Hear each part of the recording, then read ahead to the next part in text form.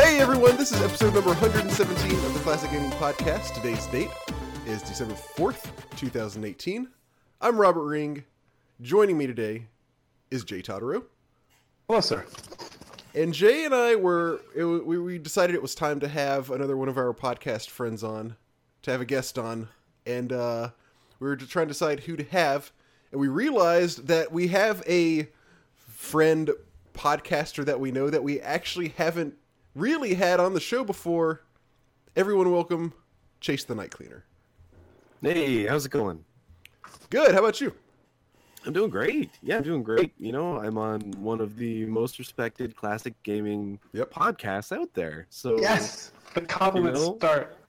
I just, well, in the email it said specifically, as long as you continue to compliment us, you can stay on and talk. So I'm just gonna do that. He read it, Robert. He read it, Robert. Mm-hmm. Yeah, you're welcome. I read the email, but yeah, no, seriously, thank you for having me on. I've been emailing you guys since before my child was born. So that's crazy. Funny and he's over 2 now, so we're doing all right. Yeah, like just crazy. Dave, he's more than 2 now? Yeah, he's over 2. He's like 2 and 3 months. Wow. Damn. Yeah, been at this a while.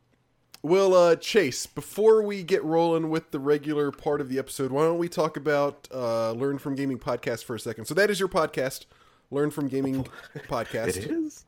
Or Learn From Gaming. Cool. You should know this. Yeah, no, it is. It's Learn From Gaming Podcast.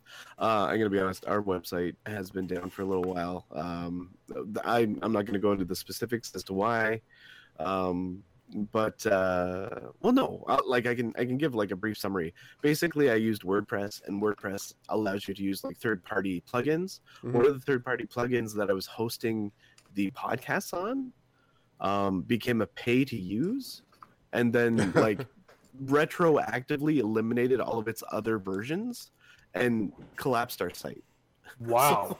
Damn. So I'd never seen that before, but that happened, and then I was just like, you know what, I'm gonna set on the domain name and I'll resurrect it when I've got some spare time, because I've been a little too busy to do that. But yeah, Learn From Gaming Podcast, what we do is myself and my co-host Stu, we just we pick games, we discuss why we like them, we discuss what we learn from them.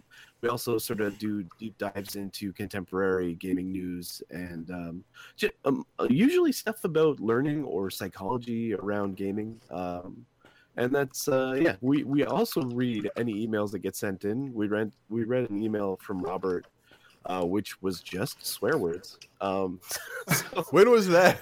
I don't even remember that. I don't know. That was like episode 5, 6. Okay. Was there any content whatsoever? No, it was just your name and then swear words. It was pretty good. Okay. But yeah, so if you feel like it, check it out. It's on like we're on Google Sound, we're on iTunes, so basically any streaming service you can find us. It's Learn From Gaming Podcast. And yeah, we'd appreciate it. Check it out. Email us, let us know what you think. Hell yeah. Yeah, check them out for sure. Chase, to get to know you a little bit, I would like to know what your favorite video game is ever. Favorite? That is such a cruel question. You didn't even tell me you were going to ask that question. Holy smokes. Jay, you got to help me. You got to help me here. How can I just answer that? I have 2 games that I talk about every single podcast. That's all I know how to do. Oh, no, that's fair. Oh my god, you put me on the spot. What are 3 that come to your mind when I ask that? Okay. If you don't, easy. If I have to give 3, okay, so 3 like Final Fantasy VI, incredibly solid game. Masters of Orion 2. I know you're not as big of a fan, but again, I played it in its heyday, and it was awesome back then. And then. Ooh, this last one. You know what? Jay talked about it last week. So Mega Man 2, I love that game. Oh, really? It like start to finish, that game is solid. It's got like a few of those point and click adventure kind of moments where it's like if you didn't do things right, you're dead, and that's the end. But it's I grew up playing Mega Man, and like I grew up playing Final Fantasy, Mega Man, and 4X Strats. So Okay. That encapsulates my life. Awesome. Do you have a favorite genre or period or system or anything like that, or is it just kind of whatever's good? Oh man, no, you know what? I like everything. It's really hard not to like everything. And as I get older, I just like even more things. I'm starting to get a little over first-person shooters. I have been for a while myself. Yeah, but I'm you actually know right what? there with you guys. I realize that more and more recently, especially with all the battle royales that have come out recently. Uh-huh. It has really shown me like how much I just have not enjoyed that genre anymore, or I do not enjoy that genre anymore. Well, it's just crazy to think that it's been like shooters have been like king of the hill for decades, literally decades. Like MOBAs were sort of in a position where they could maybe overcome them, and then that just sort of receded again because like Fortnite and Battlegrounds just sort of went, "Brr, sorry, no." This- but yeah, you know what, I like everything. I love fighters, I love RPGs, JRPGs especially. I love turn-based, I love RTS, like you name it, I've played it. Nice. Yeah, man. So, okay, awesome. Let's get rolling then with the episode. Let's talk about some non-classic gaming. Huh? Boobs? I said news, but close. Oh. Okay, so Honey Pop's on sale again. Yeah, right? This is not classic gaming related in any way, but I can't not. I have to talk about Fallout. Where is this going? Fallout 76. Oh Jesus! Oh, okay, this is gonna be good. Okay, yeah, I'll just let Yeah, you guys this talk. is sort of news, I guess. Yeah, so we did talk about the game briefly last episode. This was before a lot of other stuff blew up. So the game is, so first off, if you haven't somehow heard, the game is shit and it's extremely buggy.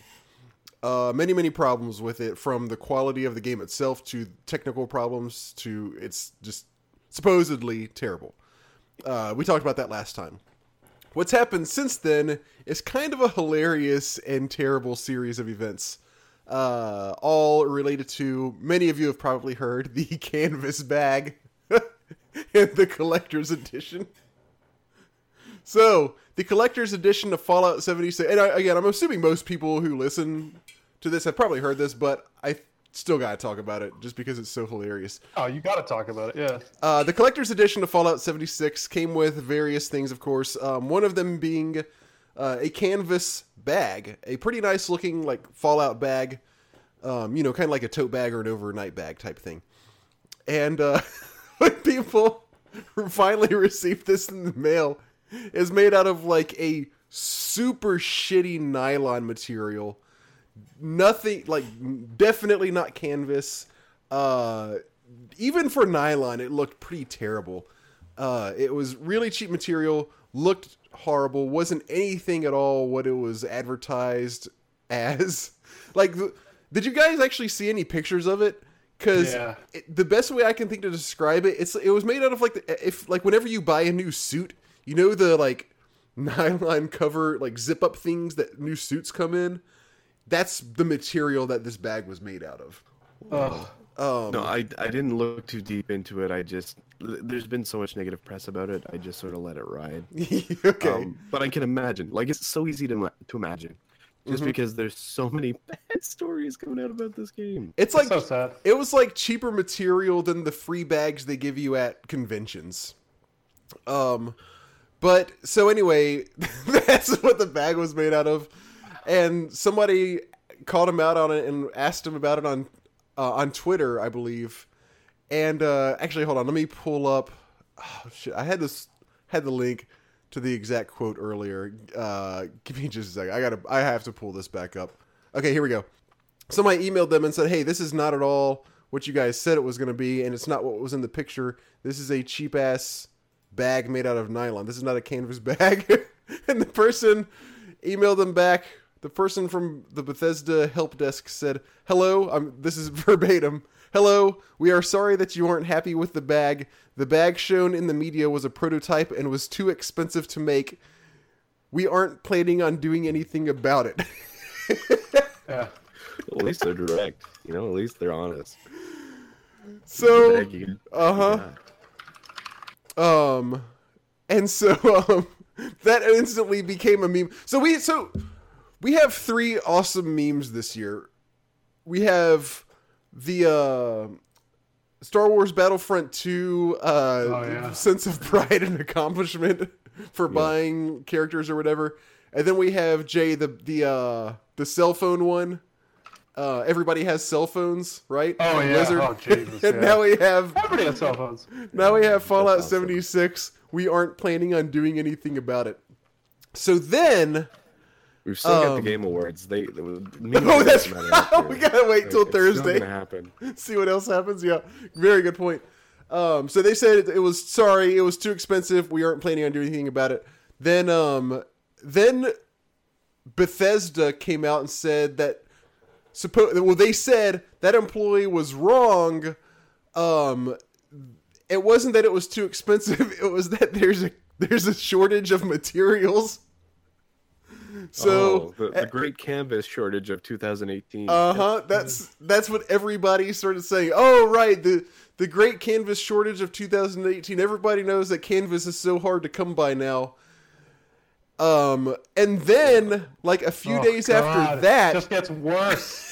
then to make up for it, Bethesda, to anybody who ordered this special edition, Bethesda issued $5 worth of in-game currency. Ooh. I'm Which, I'm like, sorry. isn't Oh my god! Come which on. isn't Really? even good enough to buy like anything good. First off, that like if we're talking like dollar to dollar value, like that goes down every second. somebody pointed out that there's some sort of skin or something that you can buy that has the same bag.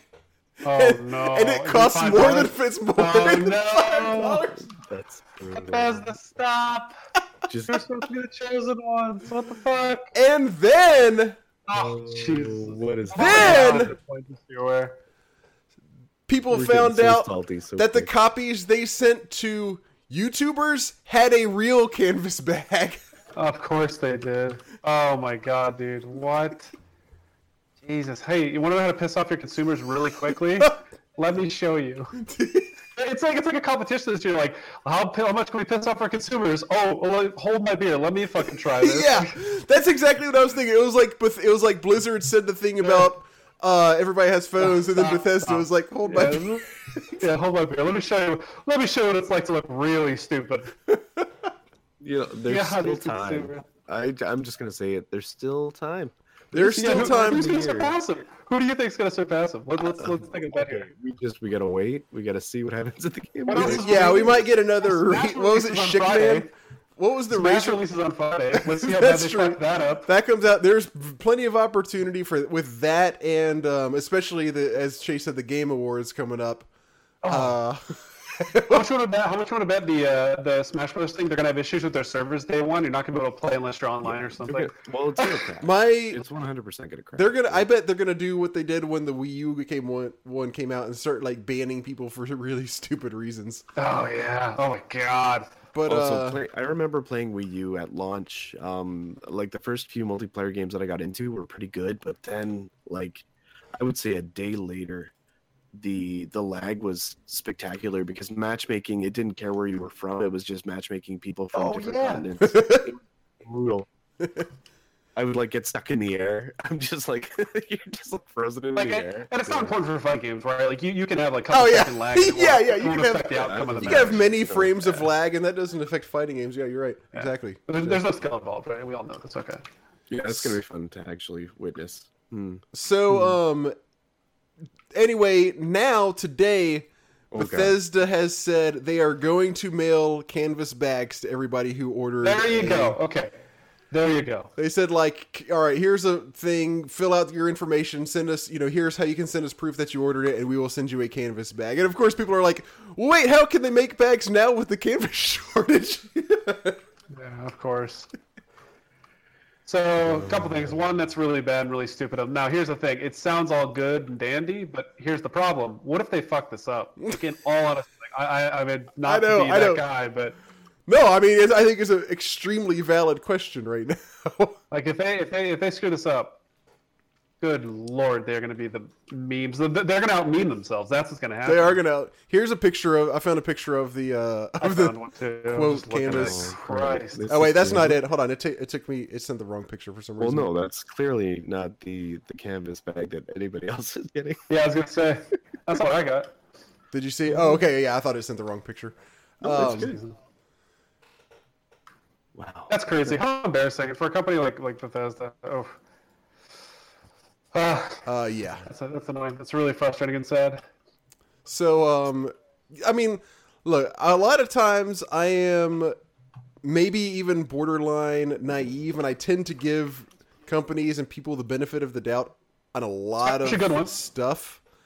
But, like, right now, I feel comfortable saying, fuck off, Bethesda. Like, what the fuck?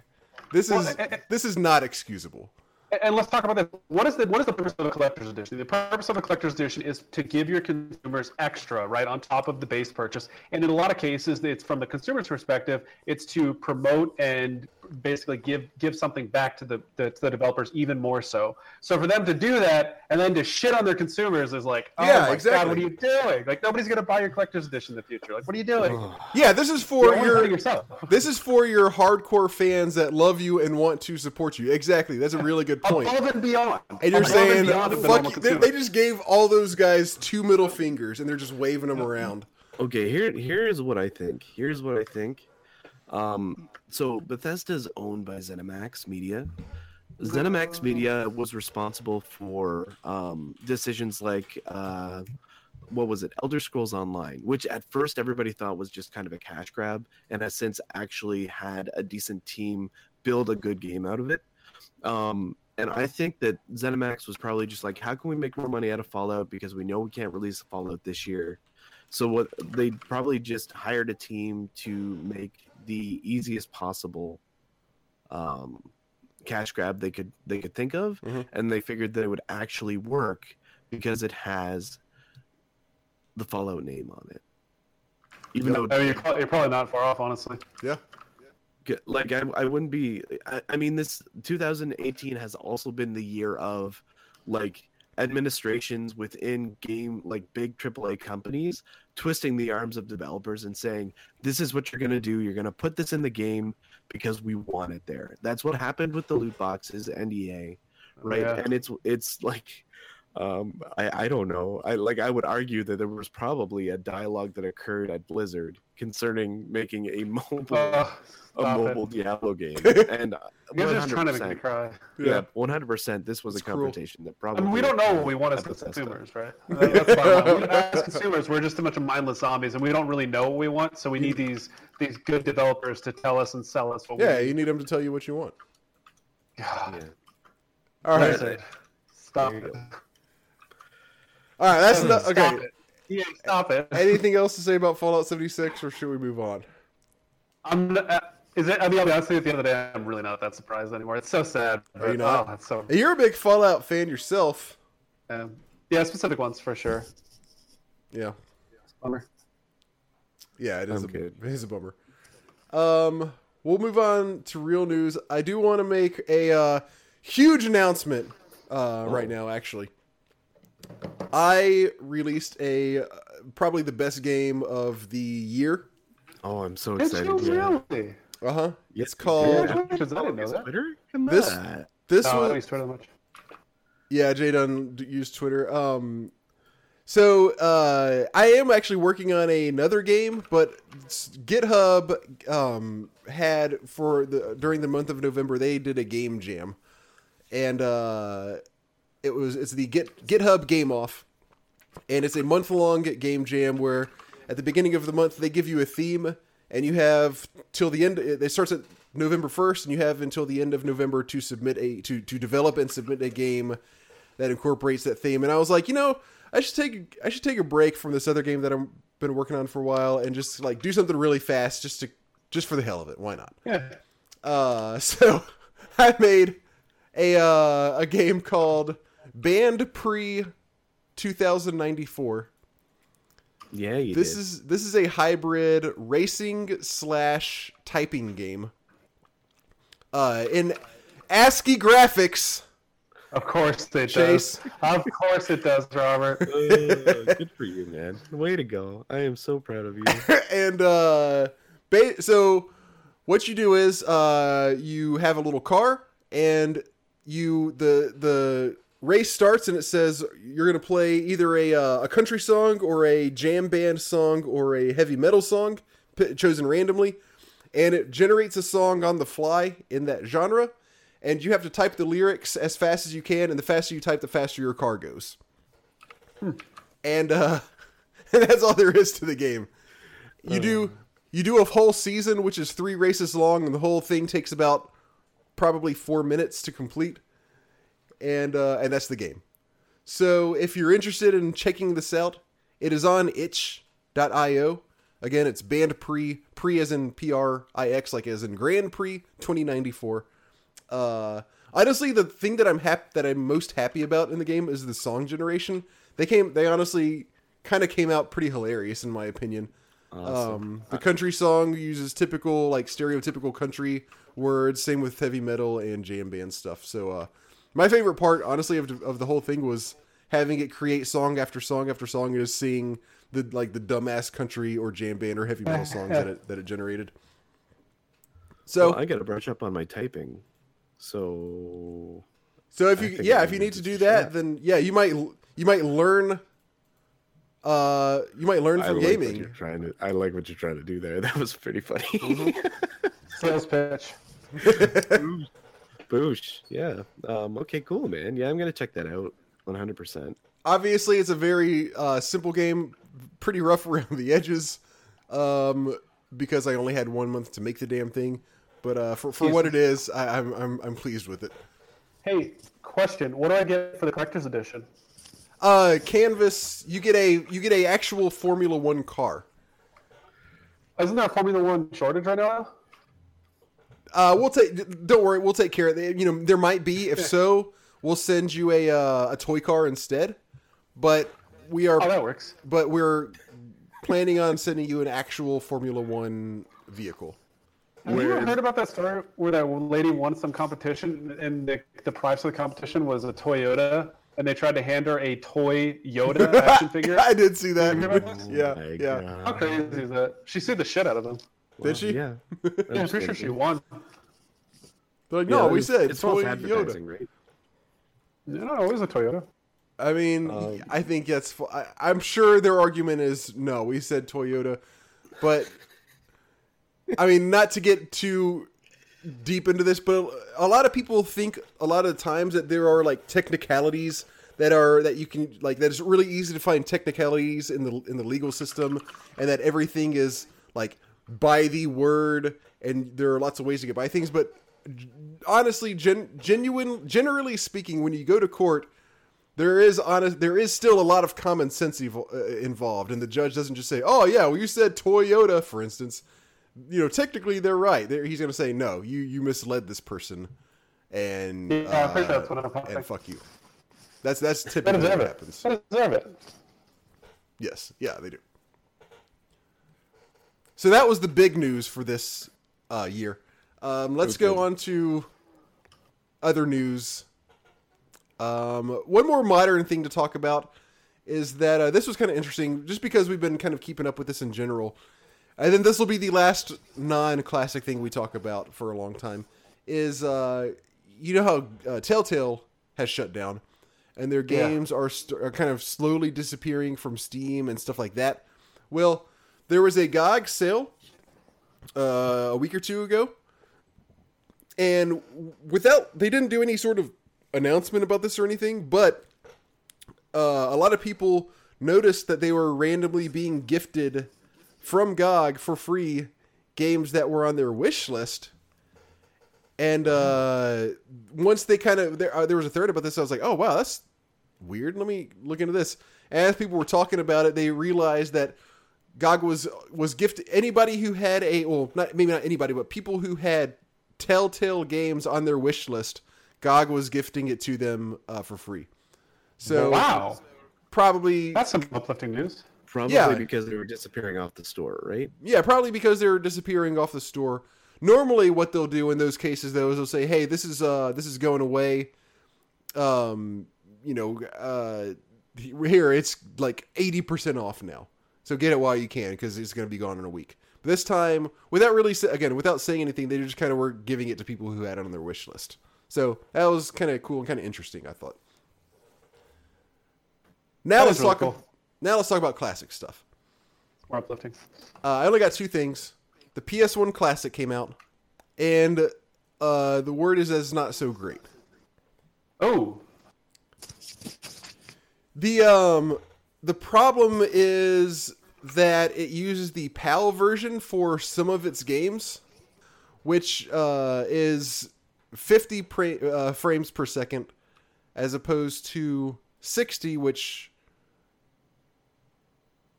basically everyone's used to. I guess if you played a lot of these games in the PAL version originally, then maybe this isn't an issue for you. But for nobody's really sure. The best conjecture is that a lot of it had like other languages kind of already built in, like subtitles and stuff on the PAL versions, and that's why. But a lot of them are slower frame rates than you're used to. Which, particularly on Tekken 3, for instance, is kind of the big one that sort of screws with. That would be bad. Yeah, that would be really bad. So, that's not great. And also, I saw some side-by-side comparisons with screenshots from the PS1 Classic and the original PlayStation, and some of them, the graphics just are a little bit muddied. Like, not so much that you would notice it without really comparing them, but when you do compare them, it is noticeable. Wow. So that's, again, I haven't played this myself. This is what I'm reading and seeing, and that's not fantastic. And then the other thing is, real quick piece of news is that Flashback has been released on GOG now. So this is obviously the PC version of, I guess the DOS version of Flashback. It's now on GOG. And it's also got, like, you can play it with updated graphics if you want, but if you don't want to do that, then you can also just play with the original graphics, which I would highly recommend doing because the original graphics are really interesting on Flashback, especially the animation. And also it's got supposedly some kind of quality of life things, like you can rewind so you don't have to kind of start all over on parts of the game when you die and things like that. So if you're a Flashback fan, you can now get it on GOG. Now it's time to talk about games. If you guys think you can handle it. I don't know if I'm emotionally stable enough. You're not, probably. I think I can handle it. Okay. All right.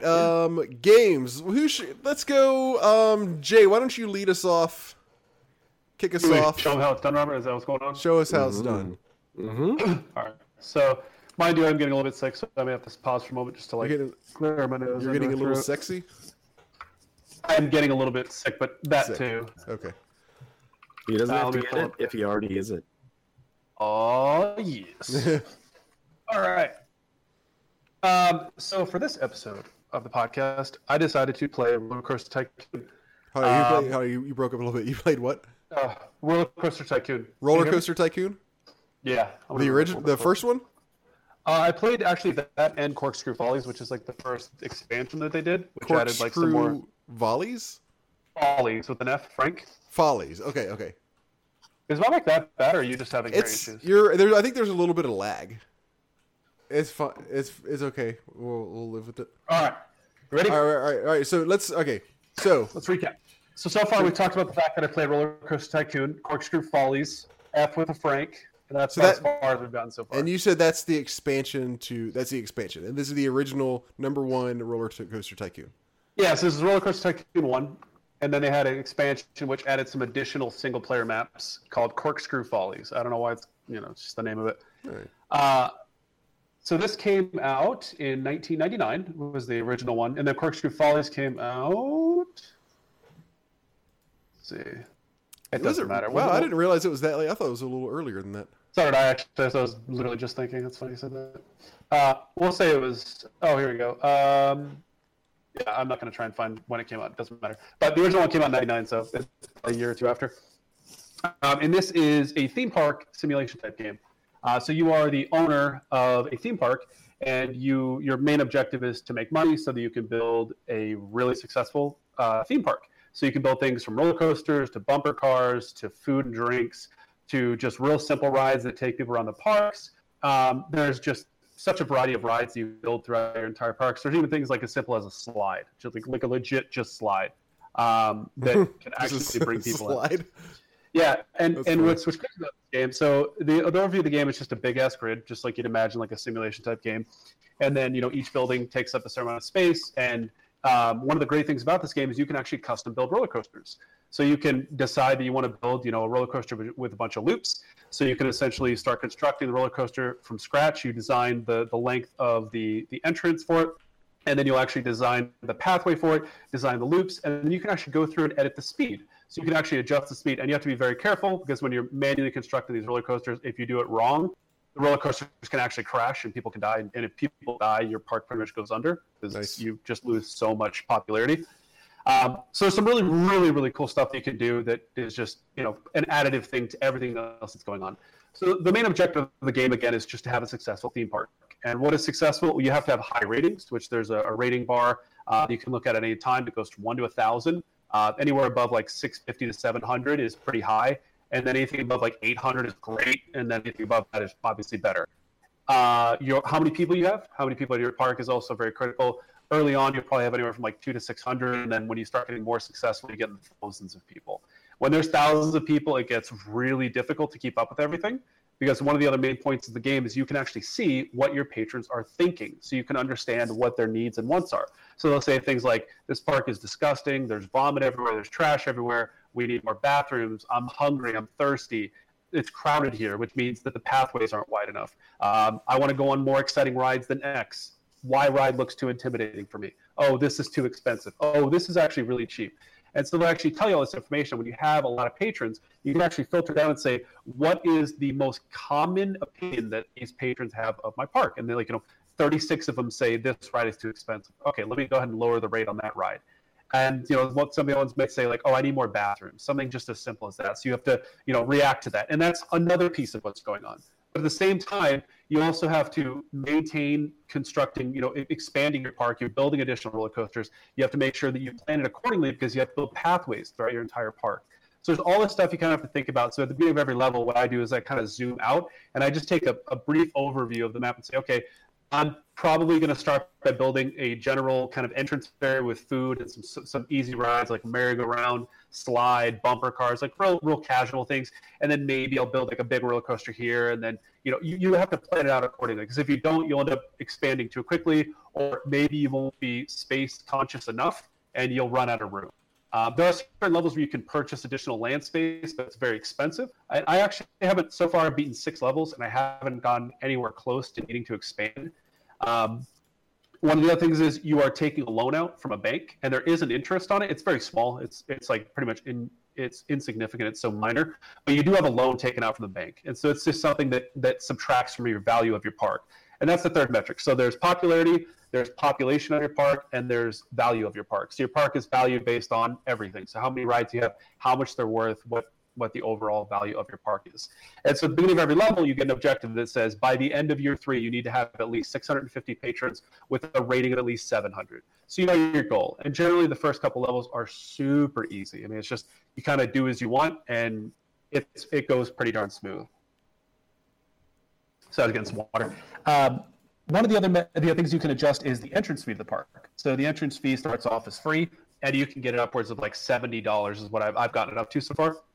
And it's basically just kind of like how popular is your park. And if your park's doing really, really well, you can crank that thing to the max and people will still come in. And $70 in this game is a lot. Like a big roller coaster will cost anywhere from like $5,000 to $10,000, which in real life we all know it's going to be many times that. Right. But they kind of squished money in this game. So, roller coasters $5,000 to $10,000, tickets to get in the park are anywhere from like $30 to $70. Food's like $1. Umbrellas are like $3. And speaking of umbrellas, Lisa kept making fun of me for this. When it rains in the game, you know what you do? You raise the fucking shit out of the price of the umbrellas. You raise it from like $2 to like $5. Nice. And it's the funniest thing in the world because you just see all these umbrellas start popping up because you can actually see your patrons walk around. You can see if they have balloons. You can see if they have food. You can see where they're walking to. And it's so funny because you actually see them with the umbrella. So I'm like, that's $5. That's $5. That's $5. Super fun. So there's all this stuff going on, and it's super fun. There's other metrics you can look at. You can look at how much a ride is making you profit per hour. So you could say like, oh, bumper car is only making me $47. And you're like, oh, because it's only 60 cents. Okay, let me bump that up. Or, oh, this ride's like $4, but it's only making me $60 an hour. It's like, oh, okay, let me lower the price and get more people to go through it. And some of my successful rides had like $2,000-$3,000 per hour. So you can just expand.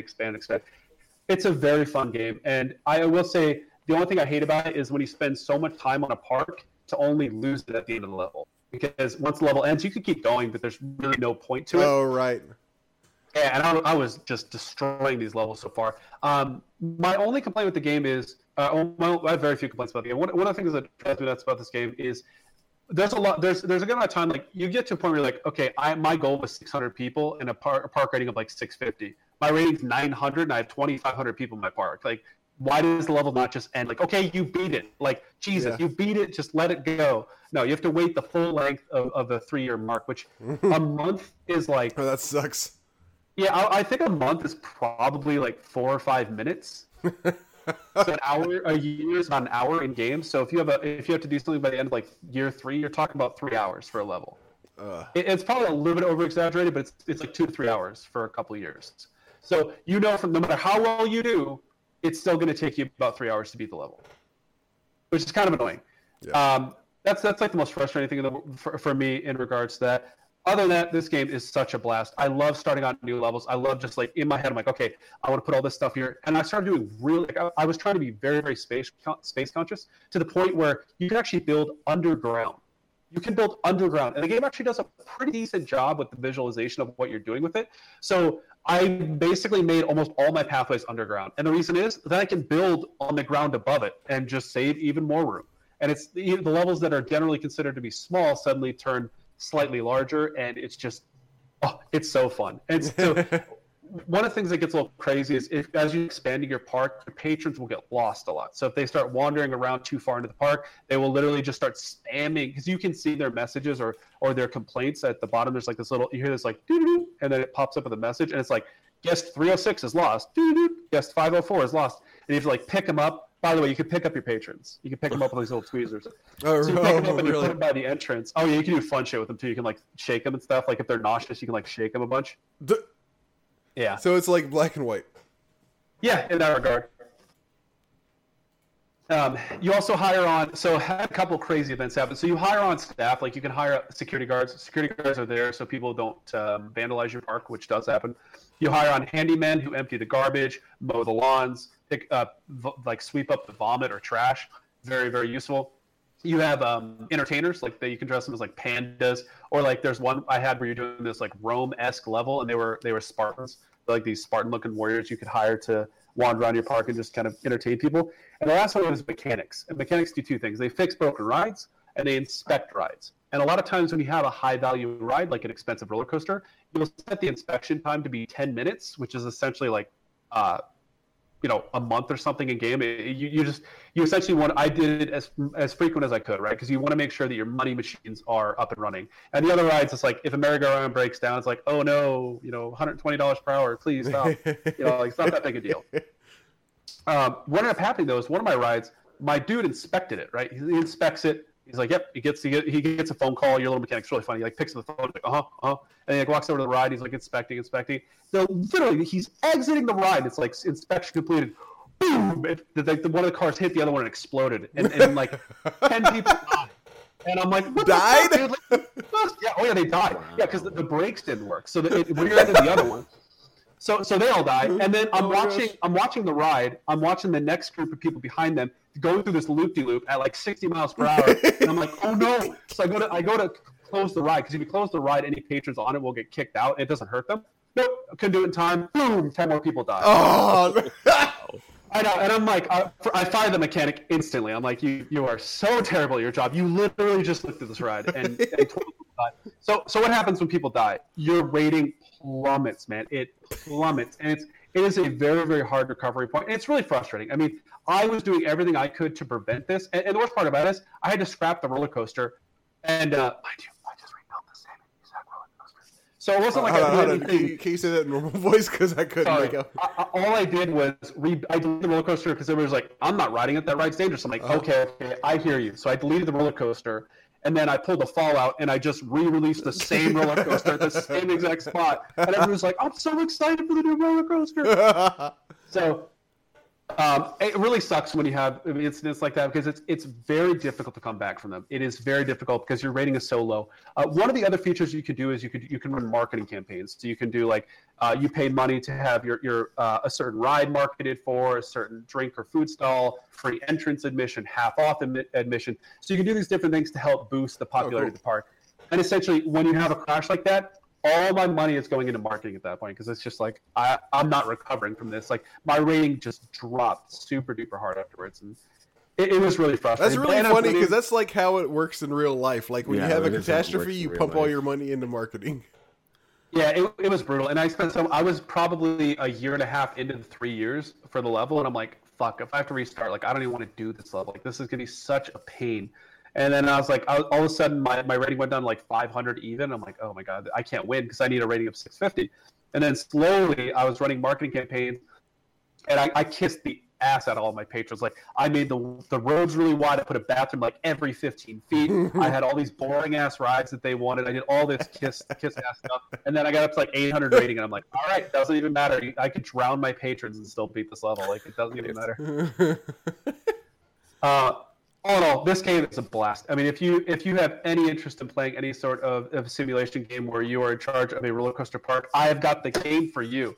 Now, this game, it's really fun, and it's there's so much going on. Like I named up all the different features there are. All that stuff is going on at the same time. So it's like you're running from one thing to the next to the next to the next, and it's really, really fun. And I will say I'm going to continue to play this game because I really do enjoy it. I want the game to get harder. And I know this game is not intended to be super difficult, but I want some of the goals to be ridiculously hard. Like getting 600 people, 700, 800 people is such cake. If you just do the bare minimum, you don't kill people, you just listen to your patrons a little bit, you can pretty much reach any goal.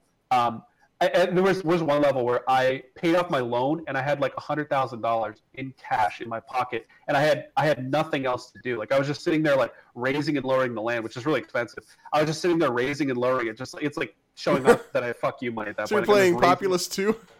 Yeah, exactly, right? Just like spamming it over and over and over, and it's a really fun game. I cannot talk about how much fun this game is. You damn, like that you I think you did a good job of kind of making me understand why people love this series so much. It's a blast. And some of the things that I don't really enjoy that Lisa, I was talking to her about this, some of the things that she enjoys about games like this is actually like you can also do aesthetic things. So there's certain themes. I forgot to talk about research too. So you actually focus your research. So you put a certain amount of money towards research every month, and you can select the categories you want them to focus on. So if you want them to focus on roller coasters or food and drink, theme and scenery, upgrades to existing rides, you can tell them what you want to focus on. And so one of the things that they can do is they can actually focus on themes. So they can do like Roman themes. So you get all these different structures. They don't do anything beneficial to the park other than aesthetics. And so you can use these to help kind of boost the happiness of your patrons. That kind of stuff really doesn't apply to me because I'm just purely focused on the most efficient way to do things. Like, okay, I want to make sure that my park is clean, very, very tightly wound, all that kind of stuff. Mm-hmm. Yeah, the aesthetic stuff is there. I didn't really focus on it too much. It just doesn't really do much for me. Do you you mentioned like how the levels go and how they get a little bit frustrating with you having to wait on them and stuff. Is there like an open play? There is? Yeah, I haven't done it yet, actually. It's funny enough because I don't know what I would do with it. I wouldn't have a goal in mind because it's like you get to a point where I was getting to a point in certain levels where I had so much money that I could literally build the most expensive roller coaster. And by the time that I got, because I forgot to mention this, you have to clear trees, you have to clear roads, you have to raise and lower the land in order for it to be level for a lot of rides, especially roller coasters. So by the time that I would get the ground level enough and all the debris cleared and placed down the roller coaster, I would have more money than when I started getting ready to put that roller coaster down. So if I played an open level, I don't know what I would do because it would just be so many roller coasters. Like I would have unlimited money essentially, so I could just do whatever I want. So I enjoy the level because some of them are getting difficult because they'll give you like you only have this tiny little space, and the goal is only a year, but you have to build. You only have a set amount of space, and it's very limited. And there's certain ones where like you have one space you can build in, and then there's this strip of a bridge to the other one. But you can't build anywhere outside that bridge and those two designated areas. So you have to come up with creative ways to utilize that center space to build a ride that maybe transports people back and forth or whatever you want to do with it, right? So some of the levels are getting more interesting in that regard. The open kind of skirmish style, if you will, just doesn't really do it for me, I guess. Are you planning on playing Roller Coaster Tycoon 2 now? Potentially, yeah. I think the next game I'm actually going to play is going to be. I was going to play Oregon Trail for the podcast. I was going to play that in addition to Roller Coaster Tycoon. Yeah, but I think I'm actually going to play that and then maybe either Roller Coaster Tycoon 2 or another one of the series potentially. Okay. Hell yeah, that sounds really fun. Yeah, that was like a sales pitch and a half. Yeah. Oh, super duper fun. Very fun game. Hey, I would go to your amusement park. You could have a future. Really? Oh, I was around you day one, Chase. Wow. What was it called? Did you have a name for your park? Most of the time they name it for you. I kept putting up, so you can put up signs, like those electronic signs where it just repeats a message. Like I had like dog balls, like horsecock, like I had all these stupid things. And people like, and it's so funny because you can name the roller coasters like whatever you want, and it's like I love horsecock. Like people are like, I really enjoyed riding horsecock, and I'm like, oh Jesus, horsecock is a really great value. Like they just keep repeating messages. I was like, stop, you guys have to stop. You're the one who made him do it. Now you're telling him to stop. I know. I do what I can though. All right, that sounds like a glowing review. That was pretty good, yeah. Chase, why don't you go next? Okay. I don't know if it'll be as enthusiastic or. Yeah, it's a tough one to follow up. Okay, so I played Castlevania Requiem, which is actually it's the PS4 release of Rondo of Blood and Symphony of the Night. So for a while there, you couldn't get these games. Well, actually, who am I kidding? You could get Symphony of the Night all over the place, but Rondo of Blood's a little harder to get a hold of. Which one is that? Which one is Rondo of Blood? Rondo is the one that only got released on Saturn and TurboGrafx. Okay. They made a version of it on Super Nintendo called I think it was Castlevania X. But it was like a really stripped down version. They took a bunch of stuff out, so it was not even remotely as good as the actual Rondo. Oh wow, okay. So I played these two games plus another one. I'll just mention the last one quick because I haven't played a lot of it, so I can't speak too much of it. But what's really significant about Rondo of Blood is like how much praise you hear about it when you've never played it. Whereas I actually went and I played it. I was like, okay, things are starting to make sense. Like it's okay. So I'll just give it a bit of information. So Rondo of Blood was originally for the TurboGrafx CD, and also I think it hit Sega CD. I'm not 100% sure, but it was released October 1993, and it was a Konami release because it's Castlevania. Mm-hmm. And this was when like I don't know if you remember this time period or if you had like a CD a device around then, but like the idea of having like those anime cutscenes, those CD quality anime cutscenes was a really big deal, and putting like some of the voice stuff in, even if it was still like garbly and horrible. So like one of the first things you do is fight death on a stagecoach. And yeah, like he does it's sort of like a higher quality shitty Super Nintendo laugh.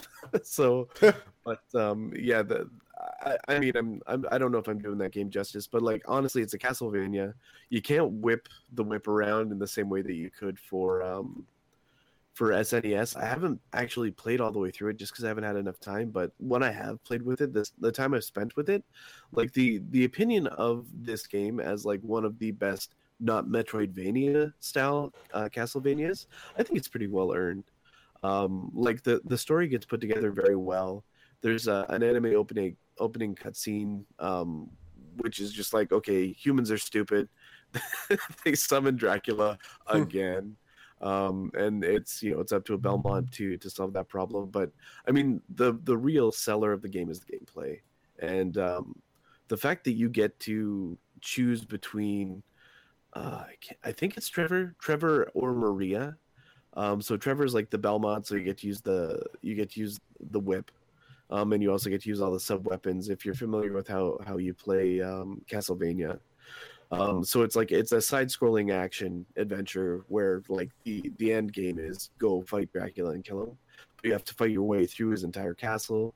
And Maria is a character that you can unlock through the game who has magic powers, and it's kind of like easy mode because she's shorter. So like, like those annoying. Yeah, this is also like a big sort of thing in games at the time. So like, think about Oddjob, where it's like you're just short enough that people will shoot over your head. Like, yeah, you can just dodge stuff. Yeah, that's Maria in this game. Like the who throw axes or like the skeletons that throw bones. It's just like it's way off. Like doesn't even hit you.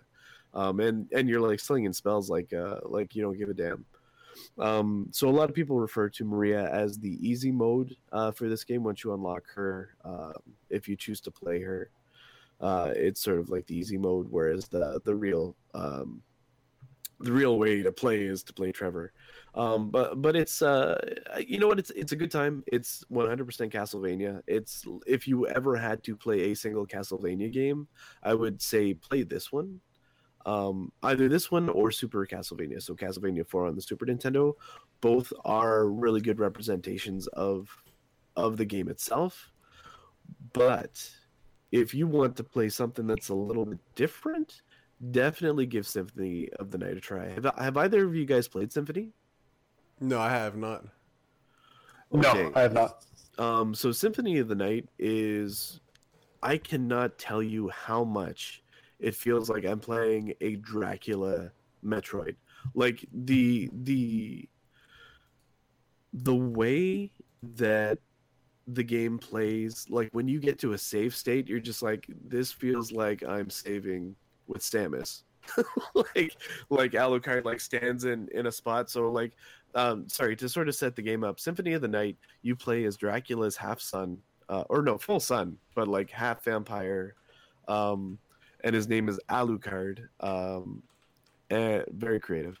And he's actually a recurring character. This is his second appearance. He was originally in Castlevania 3 as a playable character as well. And what happens early on is you get stripped of all of your powers and abilities, and you have to fight your way through Dracula's castle. But what you can do in this one is, so you get stripped of, like, what's interesting is you have equipment, and it all gets taken off, and then you have to basically like fight mobs to get drops to get new equipment. And basically anything you can fight in this game will drop something eventually. It's just R&D. So there's also like pieces of regular equipment that are just like sort of upgrades that you'll find over time as you quest. So that's where the Metroidvania thing comes in. So like you'll get new abilities like shifting into mist or changing into a wolf or changing into a bat, which basically open up parts of the castle that you couldn't get to beforehand. But more importantly, you have a leveling system in place. You have stats, so you've got like attack, hit points, magic points, and you can actually equip stuff. So you get to choose what your weapons are. So what was really interesting is my first few hours playing the game, like I found a sword that was a two-handed sword. I found a short sword. So like the difference is in how fast it swings and the way you swing it. Like, is it overhead or is it just a straightforward stab? I also spent a lot of time just using my hands because I hear that's a really easy way to increase your luck, which is another stat that you have. So level up with higher luck and you'll get more items over time. Like mobs will drop more stuff. And so like it's just such a different game than Rondo of Blood. But what's really weird is Symphony of the Night takes place in the exact same castle. So I'm playing Rondo of Blood. And I see all this stuff for the first time, and then I play Symphony of the Night, and I'm like, I'm having deja vu. But more specifically, the castle is actually just a mirror of the original Castlevania castle from the original game. So like, it's just super deja vu. Like, they took so much time. I mean, this game was made in 1997. So it's 4 years after the original Rondo of Blood, but like we're talking almost a decade passed since right. Original Castlevania, and this was very much like a Mega Man situation where everybody who was working on this project kind of realized that it was going to be the last 2D Castlevania, maybe for a really long time. So they decided to like put their hearts into it and really, really put a lot of effort into it, and that's why it's set up the way that it is. It's like an homage to the entire series because they knew that things were going to 3D. Like I think Castlevania 64 was already slated, and that's why there's so much care and effort put into Symphony of the Night. And it's like again, it's one of those games I haven't had enough time to play all the way through. And what's crazy is you can listen to other people talk about this game, and there's like another layer to it. There's like a new game plus where you play the castle inverted, like upside down. Oh, I've heard about that. And additionally, you can unlock, I think you can unlock Trevor as a playable character. And in the new version of the game, you can also unlock Maria again. So like there's 3 different ways to play the game. So that's all really, really cool.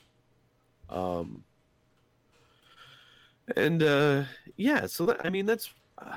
that's all I really got to say about Castlevania, unless you want to get into a serious conversation about it. Sorry, I've got to stop reading what you guys are typing. Don't ever read chat. Don't ever read chat. Okay, yeah. So then, like, I really, really enjoyed it. I'm gonna go back to it. I'm definitely gonna play both games through again, or like to completion. But the other game that I started playing on accident, because I had it laying around, is Demon's Crest for Super Nintendo. And I don't know if anybody's played that, but it's a Capcom again. Another, like I guess I was just on a 2D side scroller, like action side scroller vendor, but like it's a late Super Nintendo game where you play as the demon from Super Ghouls and Ghosts, but like a gargoyle. Wow, a gargoyle from Super Ghouls and Ghosts, unchristian. Yeah, that's a deep pull if anybody gets that one. So you play as a gargoyle from Super Ghouls and Ghosts, and you can like power up as you play through the game. But I have got to say, like, there is just something about Capcom games, and especially the Super Nintendo Capcom games, where the controls feel so freaking good. Even coming That's a good point. That's true.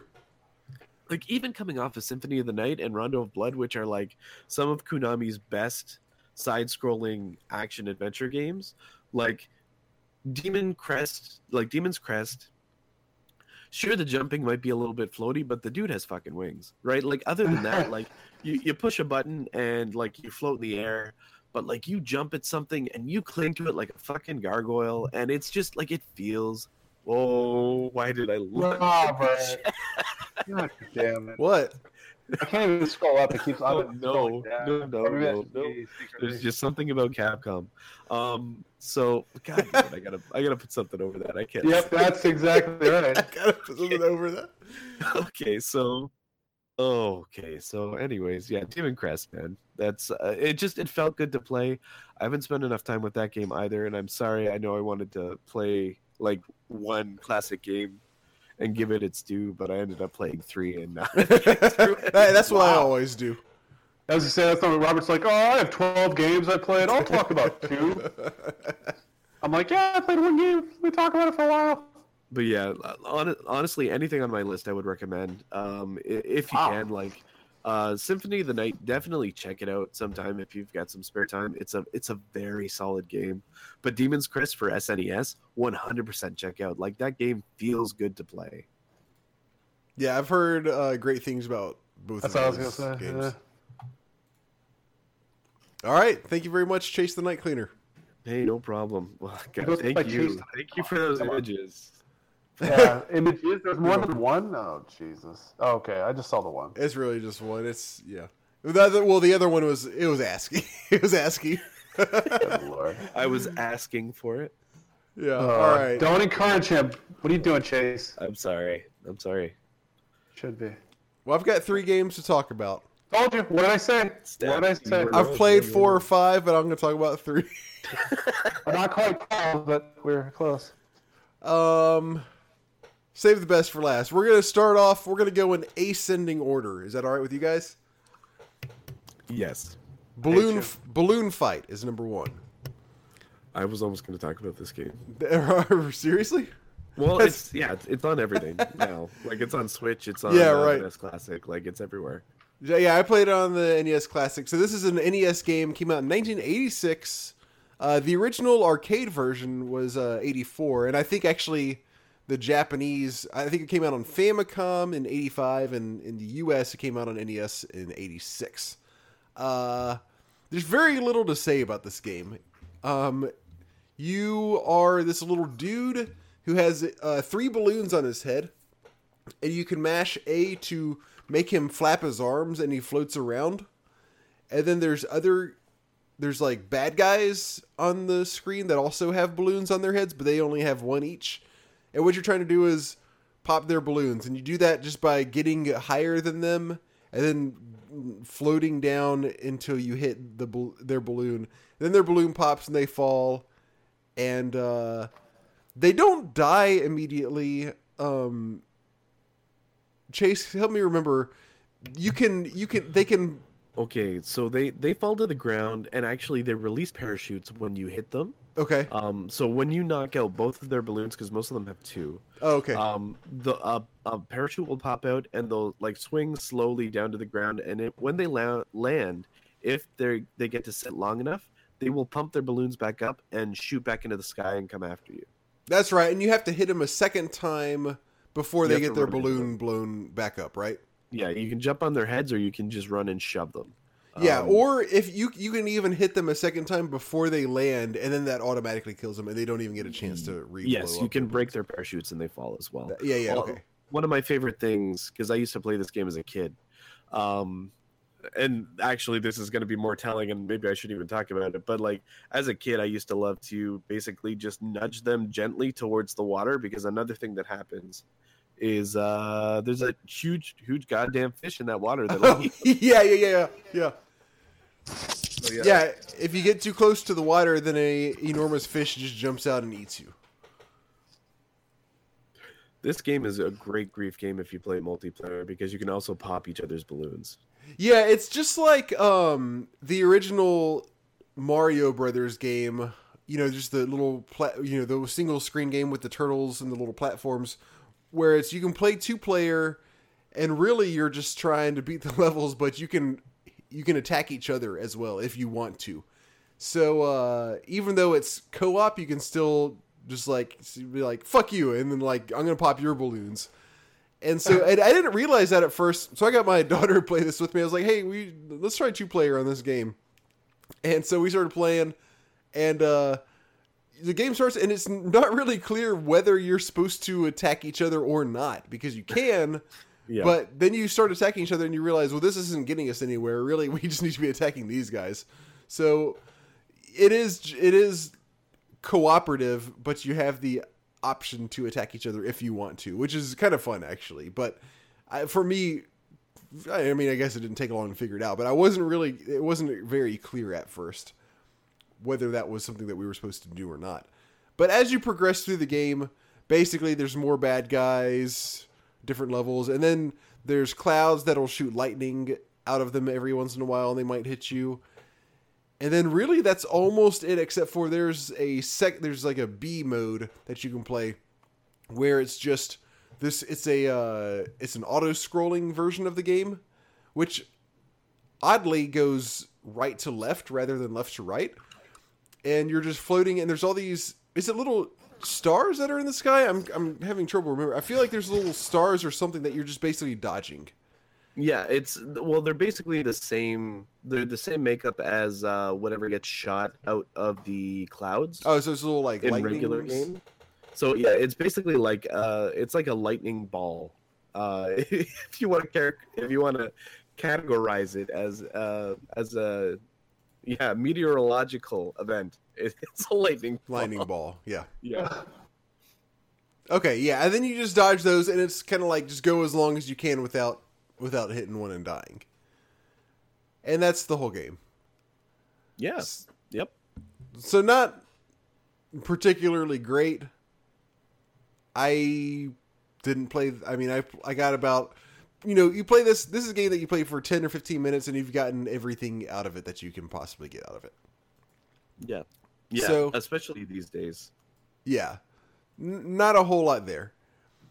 So there's Balloon Fight, for what it's worth. Now let's go into one of my New Year's gaming resolutions was to play Super Mario World, which I did. And then I think, did I play Mario 3 this year, or was that last time? Ooh. I think what I said was I'm going to play Mario 3 and maybe Super Mario World, if I can. And I played both of those. And so now I even took it a step further. And I play What Comes Next. Jay, you should know this. The Lost Levels? Ooh. Well, that would have been a good one. But no, that's more in between.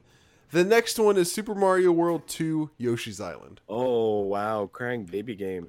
Crying baby game. This was Super NES, of course, 1995. And in this game, you don't actually control Mario. You control Yoshi. And you walk around and you suck up bad guys. Kind of like Kirby, but with your tongue like Yoshi. And then you poop them out as eggs. And then you can launch the eggs at other bad guys or other various things on the screen. Like there are little clouds that you can shoot them at and they'll give you things.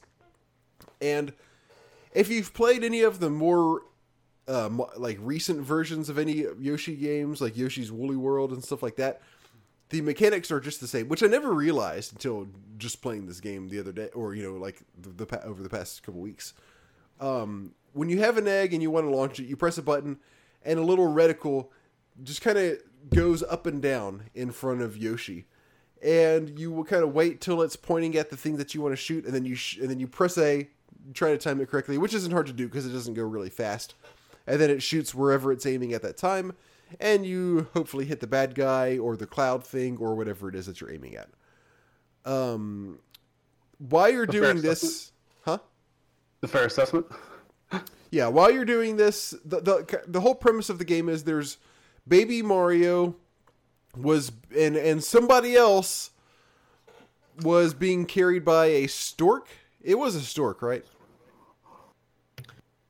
This is the story? I don't remember the story at all. It was a stork. Yeah, okay, it was a stork. So and the stork's carried him.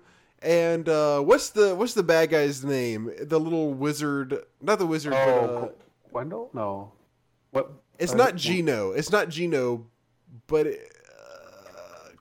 I can't remember. I can't remember. He's in the new Mario Party. He's one of the judges. That game is stupid fun, by the way. Yes, I agree. Whatever he is, a bad guy comes up and basically knocks them out of the stork's beak and steals one of them.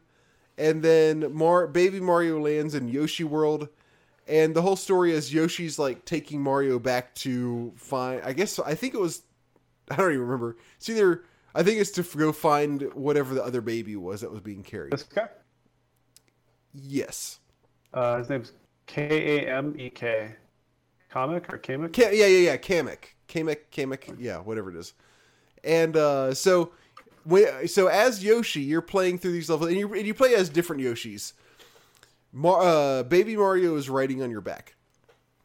And when you finish a level, then it's like you hand him off to the next Yoshi, and that one's going to take him. So you play as like the blue Yoshi, a black Yoshi, a red Yoshi, green Yoshi. You change. Oh yeah, that's right. I forgot about that. Yeah, and when you get hit, Mario like starts floating away and screaming, and the whole kind of purpose of the game is you're supposed to get through these levels, but you have to keep Mario the whole time. So if you get hit and Mario starts floating off, you got to stop everything and go back and rescue Mario.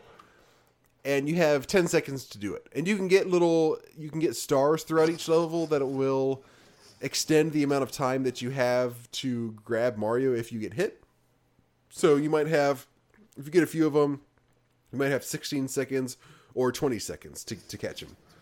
If he floats away and the timer goes down, then that's basically like losing a life. And Mario cries the whole time, which is annoying, as I've heard many people say. And honestly, I think the reason it's so annoying is not necessarily... Well, it's definitely partly due to the sound of Mario crying, but I think it's even more than that. It's due to the volume, because it is so loud. It's so much louder than everything else going on, too. Yes, exactly. It's so much louder than everything else in the game. It's like Yoshi's jumping around like whoop, whoop, whoop, whoop, and then there's like music like doo doo doo doo doo, and then Mario starts flying away. He's like wah, wah, wah. The beeping noise too, right? Does it do a secondary noise? Yeah, as it well? does it because it's as time goes on. There's a countdown, right? And when the countdown starts to reach, I think it's like 5, then it intensifies.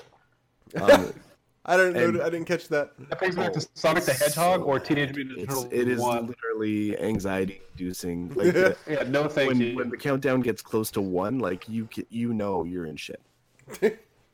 and then it gets to 1, and then like a bunch of the flying evil bad guys. Well, it's flying China. Oh yeah, that's right. Take them away. Yeah, like the crows or whatever. Yeah. I don't actually know if I ever lost him completely and saw that happen. Yeah, it's pretty difficult if I remember correctly. So there, Or so we're there's just so good at video games. so there's that to it, and the other notable thing is the art style. I was going to comment on this. I It's love so the art good. style of this game. It's so good. In this It's game. very I'd help you. I have no idea where you're going though. Well, I can't it's think like of the word. crayon. It's like crayon pastel, but it's like a kid drew it, but it's so it's so artistically done that it's awesome. Right. It's like I love it's like they figured out that early. It's like an early example of a game developer figuring out we don't need graphics to necessarily look more realistic. We just need to make them look more artistic and just better, whether that's realistic or not. And so, yeah, just like you guys said, it looks like kind of a crayon drawing or colored pencils or markers or something like that. Just in the same way that, you know, the most recent Yoshi game, everything looks like wool and yarn and that kind of stuff. It's not made to look realistic. It's not made to look, you know, like other video games. It kind of has its own sort of handmade looking art style, which is really cool, I think. I don't particularly love this art style, this specific art style, but I really appreciate them doing something different, and it felt like there was it felt like something that they genuinely put forth an effort in making it look really neat, as opposed to just like, okay, give this some good graphics. Like, no, we're gonna give this a style. Yeah, I agree with you entirely. Overall, I didn't really love the game though. That's fair. I got through the first 2 worlds, not the first 2 levels, but the first 2 worlds, and I was like, okay, I'm just not loving it. Like the levels aren't that challenging. Even though the art style is good, the level design to me, at least up to this point, wasn't all that interesting. It was fairly easy for the most part. It's, you know, you come across a bad guy and you either eat him and use him as ammo, or you shoot something at him and he dies. And it's really not that difficult. So yeah, for all of the good things that this game has going for it, it's got a lot of, especially for the time, unique ideas and a lot of kind of interesting ideas. I didn't have a lot of fun with it. Do you guys? How do you guys feel fun wise about this game? Is that just me? I enjoy this game. I haven't played it in a while, but I mean, when I get the craving to play it and I actually sit down and actually spend time on it, I kind of enjoy it. I don't know. It is not challenging in most. Oops, sorry, the mic just cut out. I know it's not the most challenging game ever, but I don't know. I enjoyed it. Maybe I need to do another playthrough of it too, because maybe one of those just positive memories that when you go back and try again, it's not all that you think it is. Mm-hmm. It's possible. Sorry. Ooh, I'm dying over here. For me, I would still rather play Super Mario World. Oh yeah, without question. Oh yeah. Yeah. Anytime.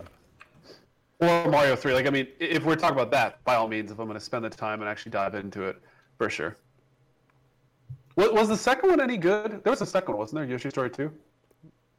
No, that was you getting confused and thinking this was the second one. Oh, okay. But well, I mean, there were other Yoshi games, but not, I don't believe, for the Super Nintendo. Yeah, isn't Yoshi's Woolly World for Wii U like the sequel? The I think official sequel? I could be wrong. I think there was one in between, maybe for DS or 3DS or something like that. But I could be wrong. These are the only two that I've played. Is this one and Yoshi's Woolly World? I think maybe that is it. I'm pulling up list of Yoshi games. Okay. Oh, there's Yoshi's Story on 64. That's what I'm thinking of. Oh, is that what you were talking? Oh, okay. Yeah. That's what you were thinking of. Okay. I don't think I ever played that one. I think I rented it, but it was a long time ago. I didn't even know that existed. There's a new Yoshi's Island on 3DS, but I don't know if it was just like a remaster or what. I think it's probably just a remaster. Now, this was a very hard game. As I recall, this was a very hard game to emulate, so I wouldn't be surprised if they just had to completely reprogram it. That's interesting. There are some games I've run into like that before. Okay, so there's Yoshi's Island. Cool. Now, last one is a game that I did have on my New Year's gaming resolutions. This was Seaman for Dreamcast. Not Seaman. Seaman. Oh, Yeah. Seaman. The fish with people's heads. Fish with People's Heads. Yeah, this came out in 1999. I was gonna say Seaman, but I already made that joke on the podcast, so I don't want to overdo it. You just did. You just did. That's okay. I can live with that. Okay. Seaman is, again, it's a Dreamcast game. It's a how do you describe this? Is like a pet raising game of that variety. So the whole game is based around raising these little Seaman pets, and it's kind of halfway narrated by Leonard Nimoy. And so you turn on the game, and Leonard Nimoy says, "Hello, welcome to Seaman. Professor so and so found this new organism, and he's got it in his aquarium. Why don't you do this and that to raise it?" So you listen to Leonard Nimoy talk for a few minutes, and then you go into the game, which is you staring at a tank with little things floating around. And first, what you have to do is raise the air level of the water in the tank. You have to raise the heat of the water in the tank, and then adjust the light. Basically, turn the lights on. So turning the lights. So to go through each of these things, you use kind of, I believe it's L to, or maybe actually I think it's the D-pad, right and left, to flip through whether you're adjusting the air level or the heat and the light, and you press up or down to raise them.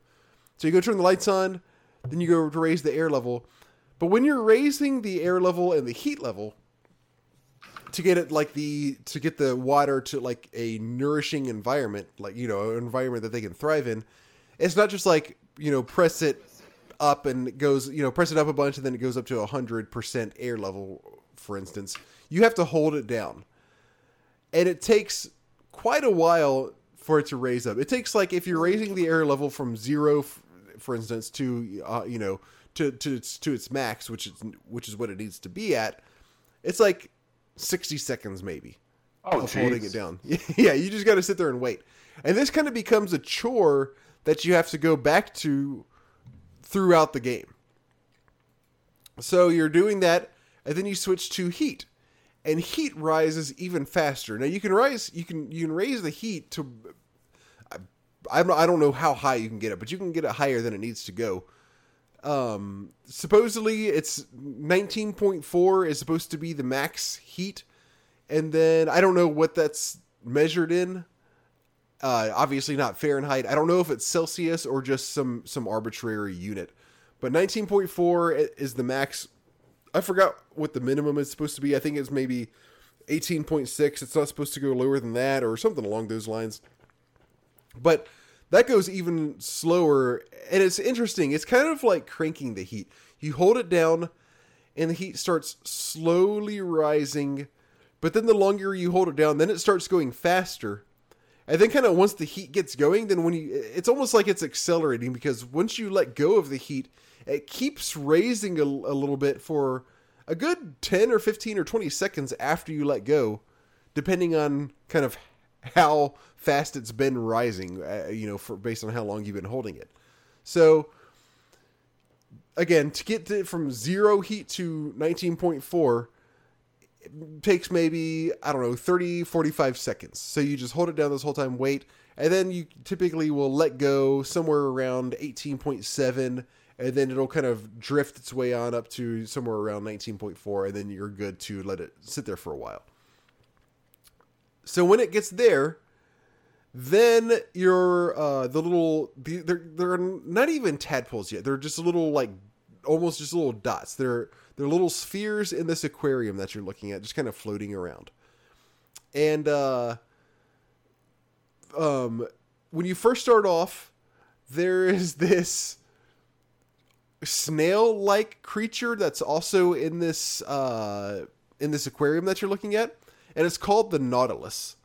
And you'll notice that every once in a while, one of these little they're not even gillmen yet, one of these little creatures will kind of get sucked up into, they'll kind of go up to the snail-like thing, this Nautilus, and get kind of sucked into its shell. And at first I thought they were dying. I was like, oh shit, what's, I guess this thing's eating them. And then, so they do this for a while, and you kind of just sit there and watch them for 10, 15, 20 minutes. There's not a whole lot to do in between, raising the heat and raising the air levels and stuff like that. And then after a little bit longer time, another one will get kind of, quote, eaten up into the shell. And then another one will go, and then another one will go, until basically they're all gone. And it turns out they're not actually getting eaten by this creature. They are infecting this creature parasitically. And then once so many of them go into it, then it starts swimming around and spurting out blood and acting all crazy, and then spurting out more blood, and then spurting out a whole bunch of blood. And then all these little tiny fish come out. They were basically feeding off of this thing. Now, while you're doing this, the air level and the heat goes down over time. So throughout any given session while you're playing, you have to every once in a while go back and raise the heat back up and raise the air back up, because it doesn't just stay where it is. Like I said, it goes down. So that's kind of like a chore that you have to keep doing as long as you play Seaman. So once these things grow into little is fish, this fun? No, this this sounds like a chore, man.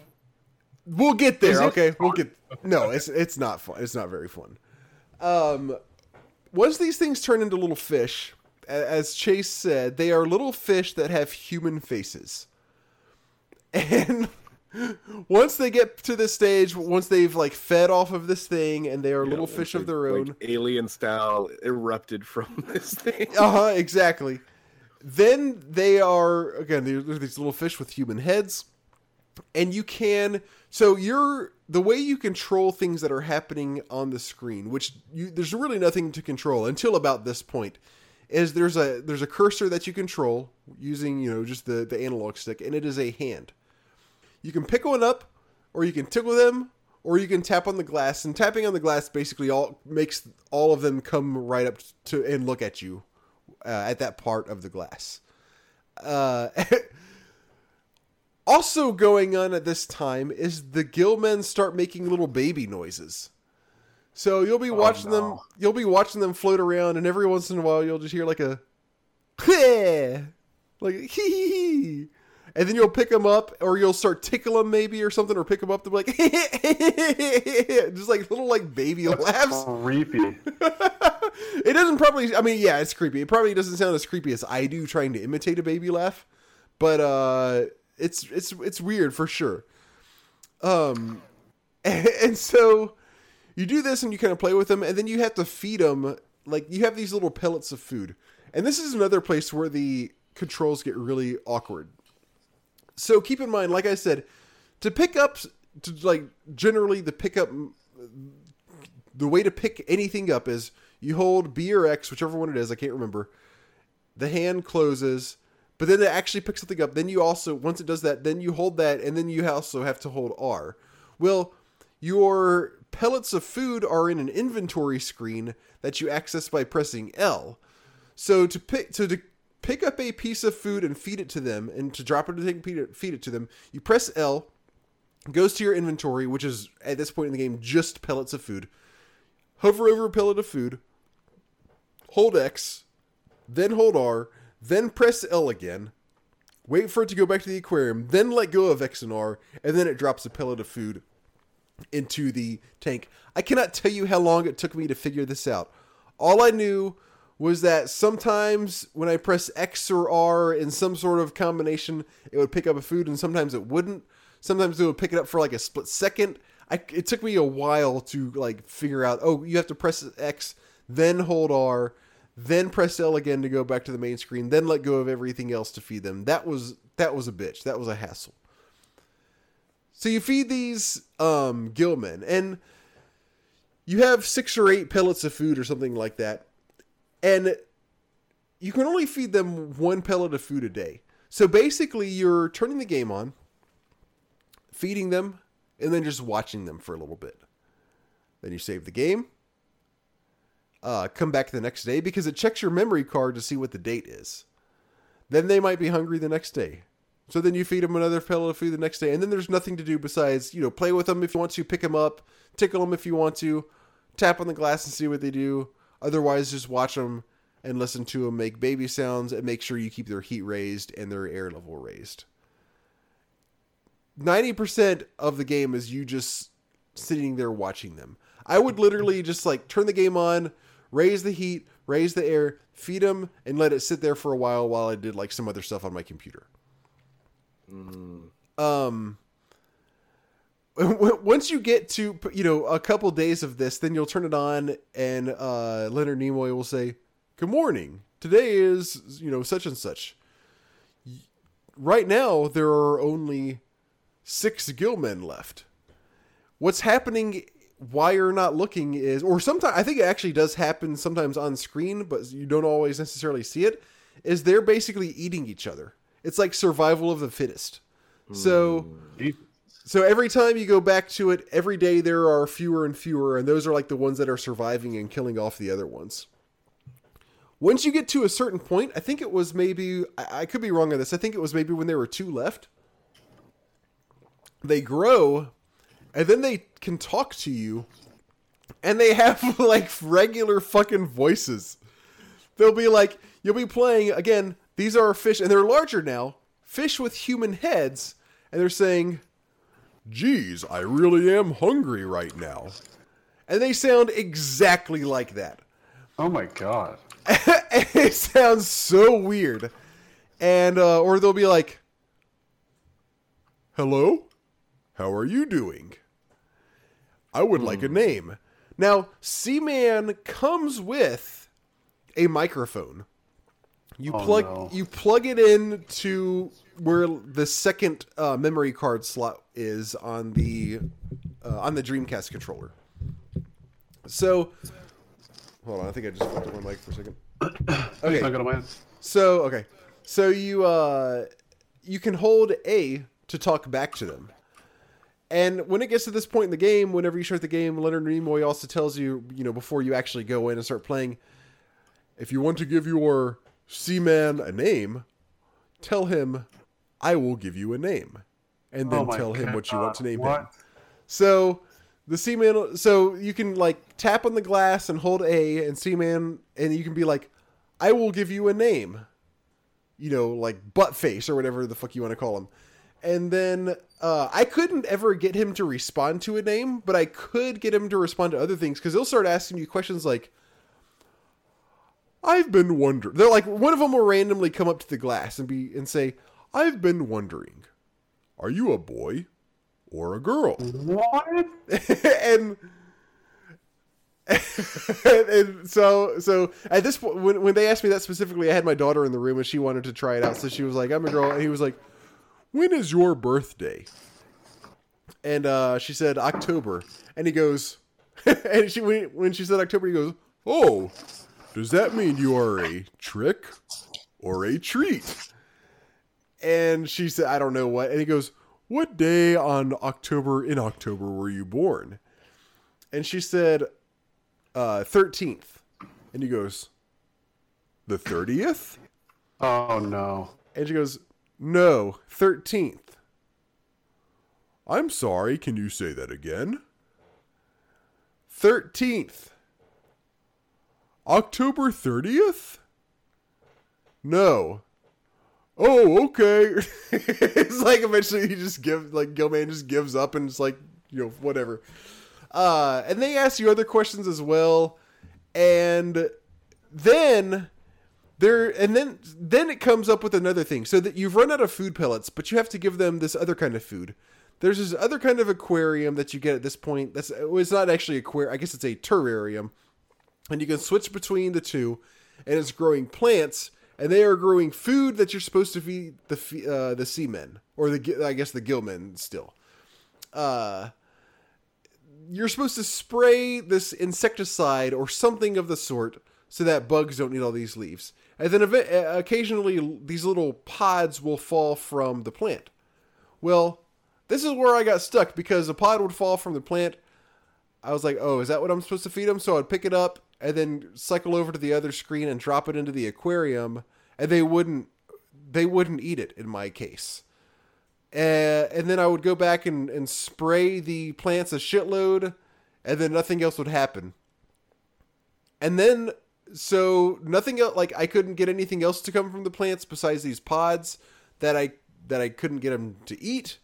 And then I turned it on, and then I would turn it on, and he'd be like, I would save it and then turn it on the next day. And he would be like, say, I'm really hungry.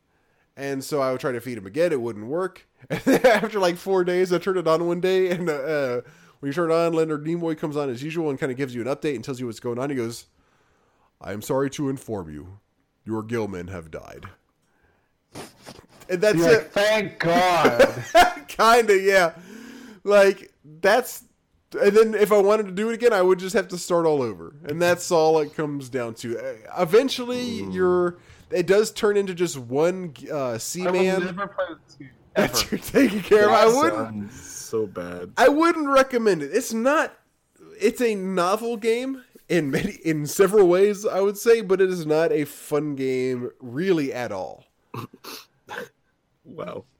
You're talking to, and I like it's so embarrassing playing the damn game. I had to like tell my wife, I was like, hey, if you hear me like talking and saying really random shit back here in the office, it's because I'm playing this weird ass game where you have to talk to the people, to the characters in the game. Just ignore me, please. Please don't even listen. And so there's that, and then constantly having to raise the air level and the heat level, and then just like letting them sit there forever without anything interesting happening. Yeah, that sounds like bad game design. It just sounds that it shouldn't. It's like they had this really unique idea for a game, which they did, and then they implemented that, but they didn't while they were doing so, they didn't think of how to make an actual fun game out of this. Yeah.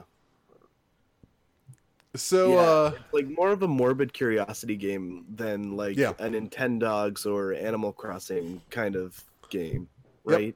Yep. Yeah. Exactly. It's very weird, very, again, for the time, novel. It's but that's all there is to it, and it's not that's it. There's nothing really actually fun about it, unfortunately.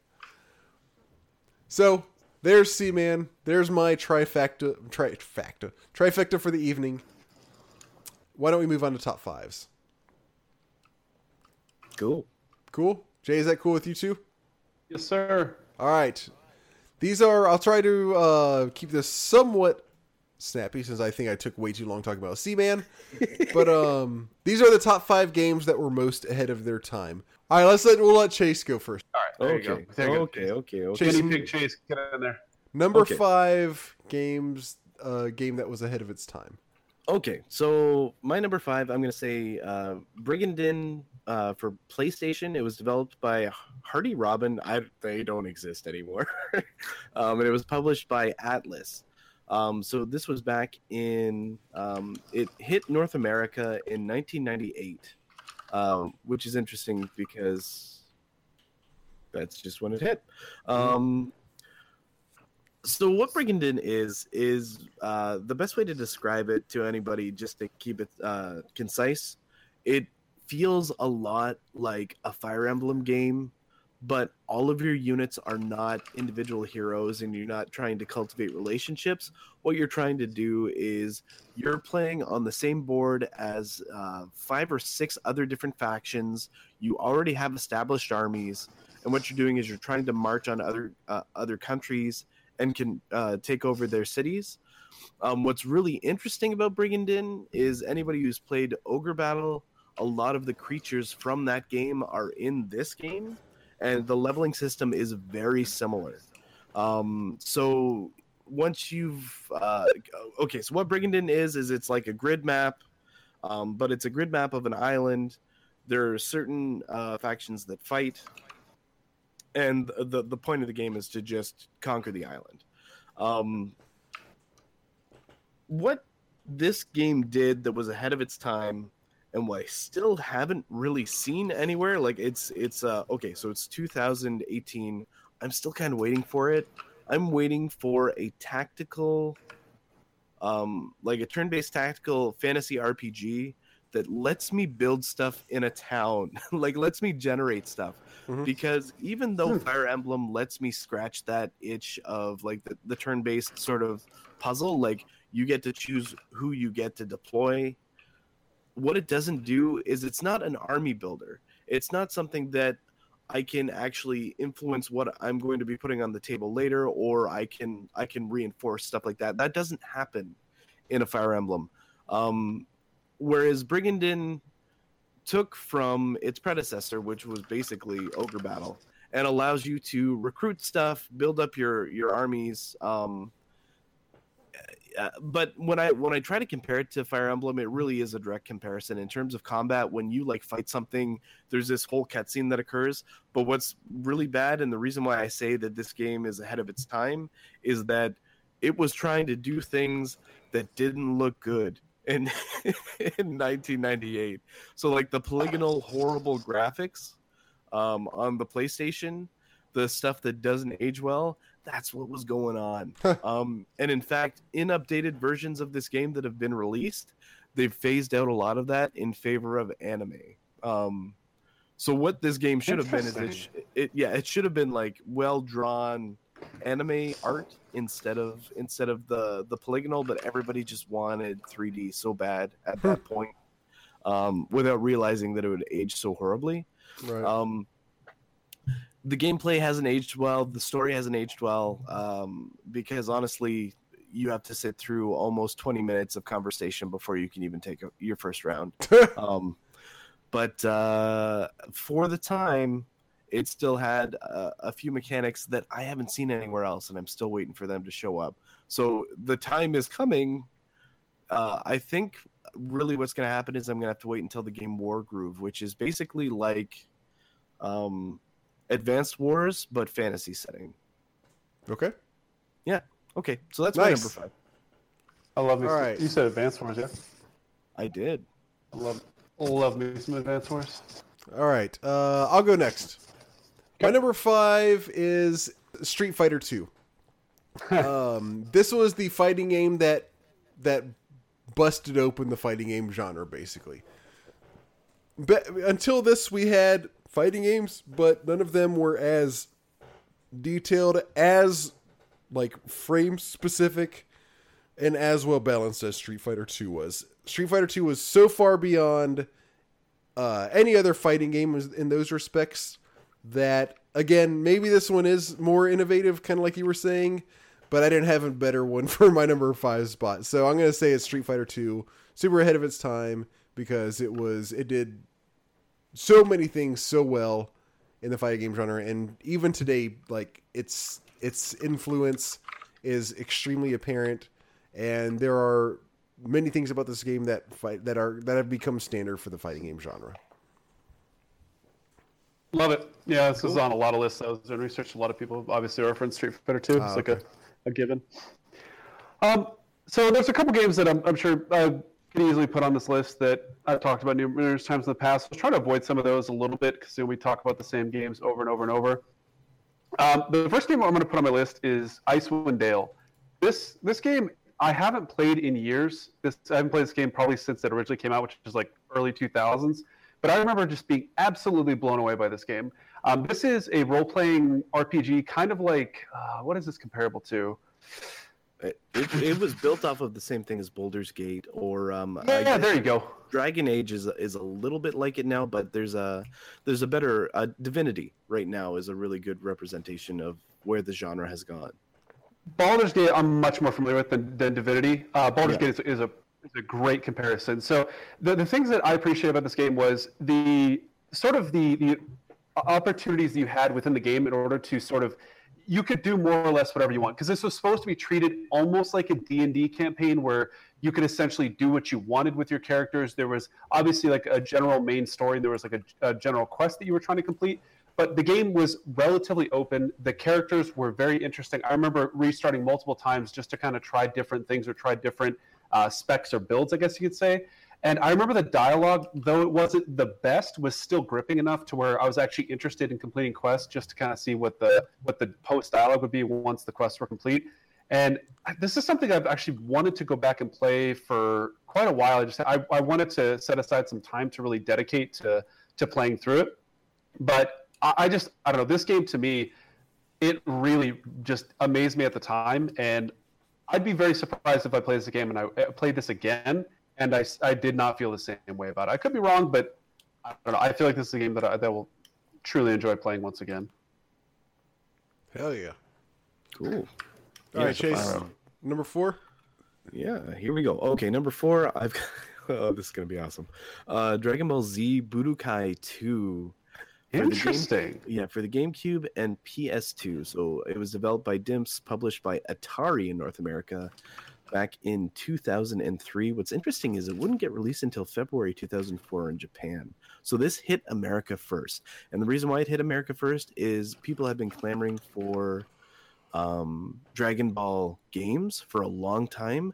And the only one they got on the PlayStation was Final Bout, and that was Dragon Ball GT Final Bout. And it had a bunch of content in it that most people weren't familiar with. But by about 2003, everybody had seen the entire Dragon Ball Z series. It had been on Toonami, and everything made sense. And everybody just kind of ignored GT, even though the power-ups were still in all the games. So why is Dragon Ball Z Budokai significant? It's a fighting game. And the Budokai series was okay. I'm not going to say that it was great by any stretch of the imagination, but there was something about Budokai 2 that not only could you customize the person you were playing, like you could find equipment in the single player game, or through playing multiplayer you would unlock stuff, and you could put that on your character, so you could actually customize your own character to fight in a way that you wanted. But also there was a countering system in this game that made it feel like you were actually playing, like you were actually controlling a Dragon Ball Z episode, because how the counters worked is you would actually do that sort of time shift thing where, if you're familiar with Dragon Ball, like you actually just sort of like disappear and reappear behind them. Yeah, it's a transmission. In high enough competitive play, that was happening 6 or 7 times, like each person doing it. Like, so you're just countering the counter, and eventually somebody lands that blow. And it you wouldn't see something like that again until this year with Dragon Ball FighterZ. Yeah, I was gonna say. Like even the later iterations of Budokai, there was a Budokai Tenshi, which is like this 3D arena sort of fight that Bandai was really fond of and has basically made every other one of their fighting games out of. I think that Jump Force is going to be like a 3D arena fighter. Yeah, like to say that Dragon Ball Z Budokai 2 was like the best 2D Dragon Ball fighter for an extended period of time, I don't think that's a stretch because nobody even bothered trying. They just kept everything in the 3D realm for so long. And it's taken until 2018 with Dragon Ball Super being so big that they finally went back and realized, oh, like this property should be 2D, it should be animated, and it works. And that's why I think Budokai 2 was sort of ahead of its time, even though it was the right time and everything was working right. Like they could have made a great 2D fighter, but like there was no way that Bandai Namco was going to sort of let go of the rights to that to let a company like Capcom that was at the top of their game do it. Whereas now I don't think it's as big of an issue because they got, I think it was Arc Systems to do the development for it. And Arc Systems, they're like Blaze Blue, all kinds of like really, really good fighting games under their belt. So that's one of the reasons why Dragon Ball FighterZ has been such a success. Not only the brand recognition, but actually the good game that is underneath the hood of like all of the cool stuff that comes from Dragon Ball. That's interesting because when I played some of the older ones, I was not impressed at all. Maybe I played the wrong ones because I played some of the ones for I think it was for PlayStation 2. Yeah. But I was not impressed. This new one completely blew me away. I haven't played it that much. I've watched a lot of it, but that's good to hear that some of it, in your experience, were a lot of them good, or was it just a select few? That's the problem, is a lot of them weren't good. Okay. Whereas Budokai 2, which is one of the hardest ones to find, was really good in comparison. Like it felt, it was a good feeling fighter. But also like I don't know. For some reason they were turning them out, and they've been churning like Dragon Ball fighting games out almost every year since, right? So like I don't know. I think they may have taken a few years off, but once Super came back, they just kept doing it. So there was like Xenoverse, then Xenoverse 2, and now we're into Fighters. But now I think they figured out that Fighters is strong enough to stand on its own, so they're just releasing downloadable content. Gotcha. Sounds about right. Yeah, because it's 2018. Yep. So that's what I got. All right. My number 4, and this one I really do feel like it was ahead of its time, but kind of in a weird way. This is Loom, the point-and-click adventure game by LucasArts. The reason I think Loom was ahead of its time is that it feels like the adventure genre had been around for 10 years and somebody decided, we have to do something different. Here's a different take on the point-and-click adventure game genre. Whereas, really, this came out at the very beginning of the heyday of that genre, and it was it was LucasArts' like third, I think, point-and-click adventure game out of all the ones that they became famous for and made. This was the only the third or maybe fourth one, but I think it was the third one. It's like, here's the adventure game genre. Oh, that's cool. Let's do something different. Like instantly. It's just, it kind of is really interesting to me how this game came about when it did, because again, this is an adventure game and they do away with any sort of verb system. You basically can click on things, or you can, play musical notes to cast spells, and that's all there is to it.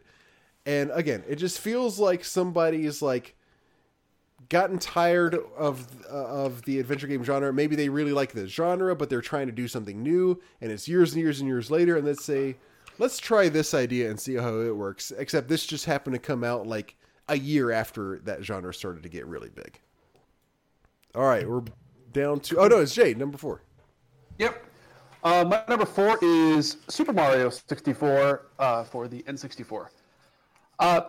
This game obviously is incredibly well known for many different reasons, but to me, this game, it did so many things right. Oh, sorry, I think my mic screwed up. Can you guys hear me? Yeah, I can hear you. Okay, just to make sure. Sorry, I had this new headset, so I'm still getting somewhat accustomed to it.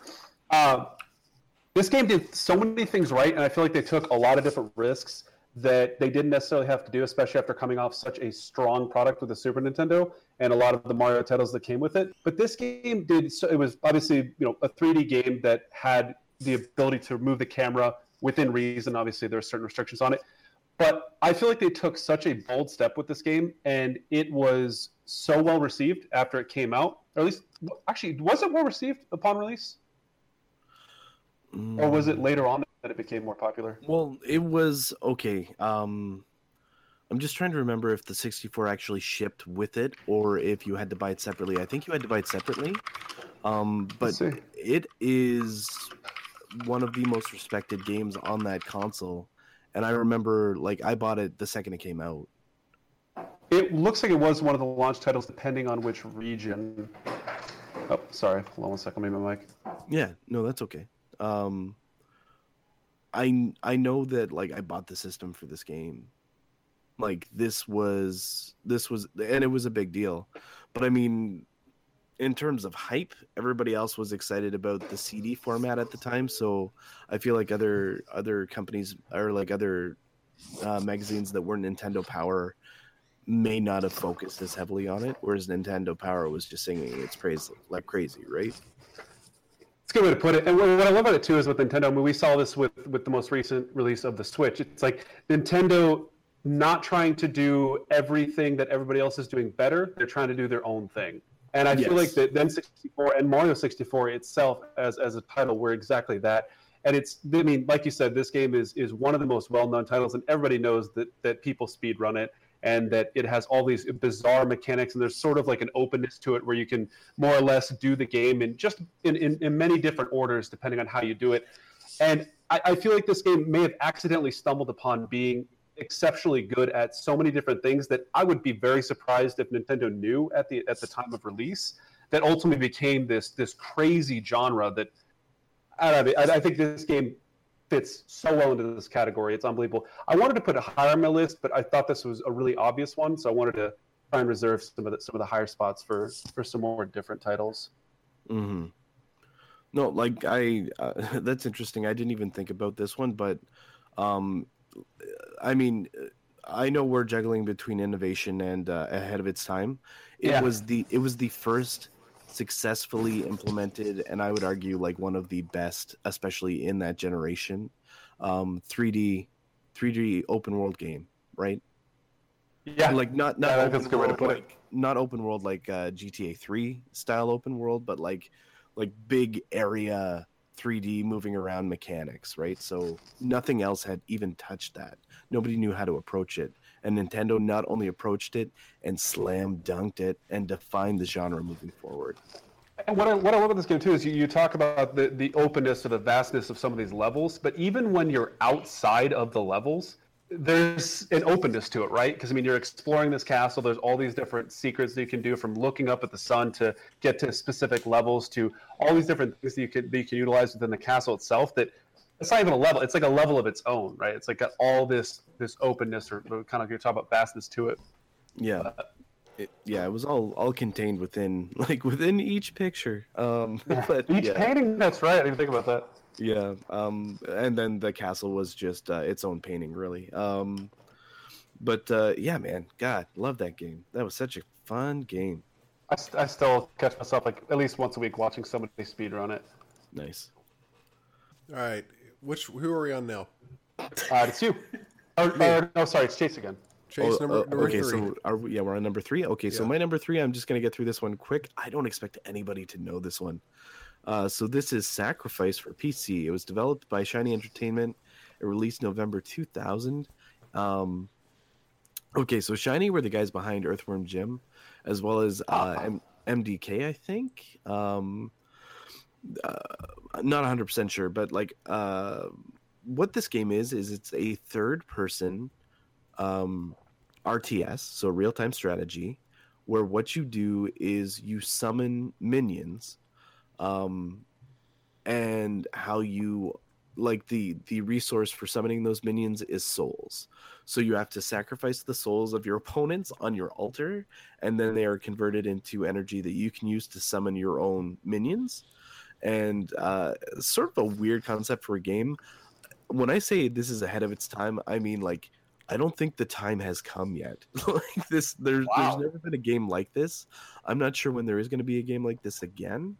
But one of the things that you could do in this game that was super awesome is you could play through the single player game, and you basically got to, you know how when you play through an RTS, you slowly roll back what you can do. So like if we're talking Warcraft, like you start with like swordsman, then you can get the spearman, then you get like either a paladin or like a you get higher tech over time. As you're doing that, this game has, I think it was like 5 factions.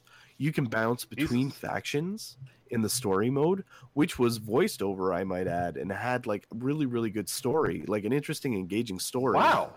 Including voice acting by Tim Curry. You're kidding me. Yeah, I'm not even kidding. Like this game made no sense. I don't know how it existed, and it's really hard to play now because it's the 3D polygonal graphics. But at the time, it was so awesome to play. But so you progress and you get to choose like what your spells are and what units you're getting. And you have to play a little game of politics, because if you go too far, like literally politics, like imagine like a spectrum. If you go too far evil, then the people who are really good won't work with you anymore. You go too far good, then the people who are evil won't work with you anymore. So sometimes you have to sort of sit in the middle. Jeez. And just like do the kind of wishy-washy, that was sort of not good, sort of not bad thing. And I would do that because like if you went like full evil, you could get like a resurrection spell, which saved you a lot of time and trouble. But then like the high end good creatures, I really, really like them. So then I would switch back up to good, because there are redemption arcs that you could do in the story.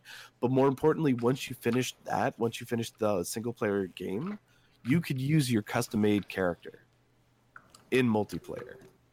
This is an RTS. Yeah, it's a third person RTS, and that's really important because it can get really disorienting. But if you're okay with old school polygonal graphics, the story is not bad, and it's the combat can be a little difficult. I'm not gonna lie, like actually controlling the combat can be like very hard. And also the end of the game, the last boss basically cheats. Of course. So it can be tough, but it was an interesting experience at the time. I've patiently awaited anything that was sort of like it, and I've never seen anything like it since. I was always sort of hoping that maybe there'd be some kind of resurrection or something that would like come up that was like it, and I've never seen it. So like I feel this is ahead of its time. It was timely at the time. It was sort of novel, but it was novel in a good way, and in a way that I feel like people could have learned lessons from, and nobody grabbed it and picked it up and ran with it. So I've never seen another game like it. Sorry, what did you say it was called again? Sacrifice. So it's for PC. Okay. I think it's definitely on Steam. It'll be on GOG as well. Wow, sounds interesting. All right. Yeah, but again, combat isn't the most intuitive, so just keep that in mind before you buy. Gotcha. All right, my number 3 is Wing Commander. Nice. Interesting. We just talked about this game. Wing Commander? Did we talk? No, I'm thinking of Pilot Wings. I'm sorry. Oh no, yeah, Wing Commander. big difference. Quite a big Just difference. a little bit. Came out in 1990.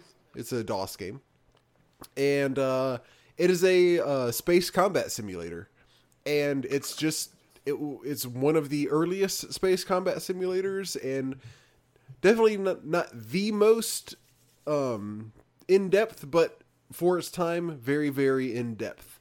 And I think it's just super impressive what they did with this game at such an early time in the history of video games. Certainly, when you compare it to games like X-Wing and TIE Fighter, it doesn't have quite the detail and depth that those games have. But it came out, 3 or 4 years before those did, and it also has really, besides just the actual depth of the gameplay, it's a very early example of a space combat sim where it doesn't just launch you into the action. It's like, go to this checkpoint and that checkpoint and this checkpoint, that's your mission, and fight any bad guys that you might see and come home. And so you are in your, it's full 3D space and it's first person, and you're just, for a mission, you might be playing a mission, maybe the first 5 minutes or so is just you just flying through space because nothing is happening yet. So it tries to make it really, really simulatory and realistic in that sense, where it's not just launching bad guys at you as soon as you begin a level. It tries to really make it feel like you are flying a mission and you're doing it for a while and you're doing your route and you just happen to come across bad guys. So that, again, combined with the detail that it does have at such an early time, I've always been really impressed with this game since I played it. I guess the first time I played it was a couple years ago for the podcast, and it just really impresses me, the things that they've done with this game. So that's my number 3. Cool. Jay?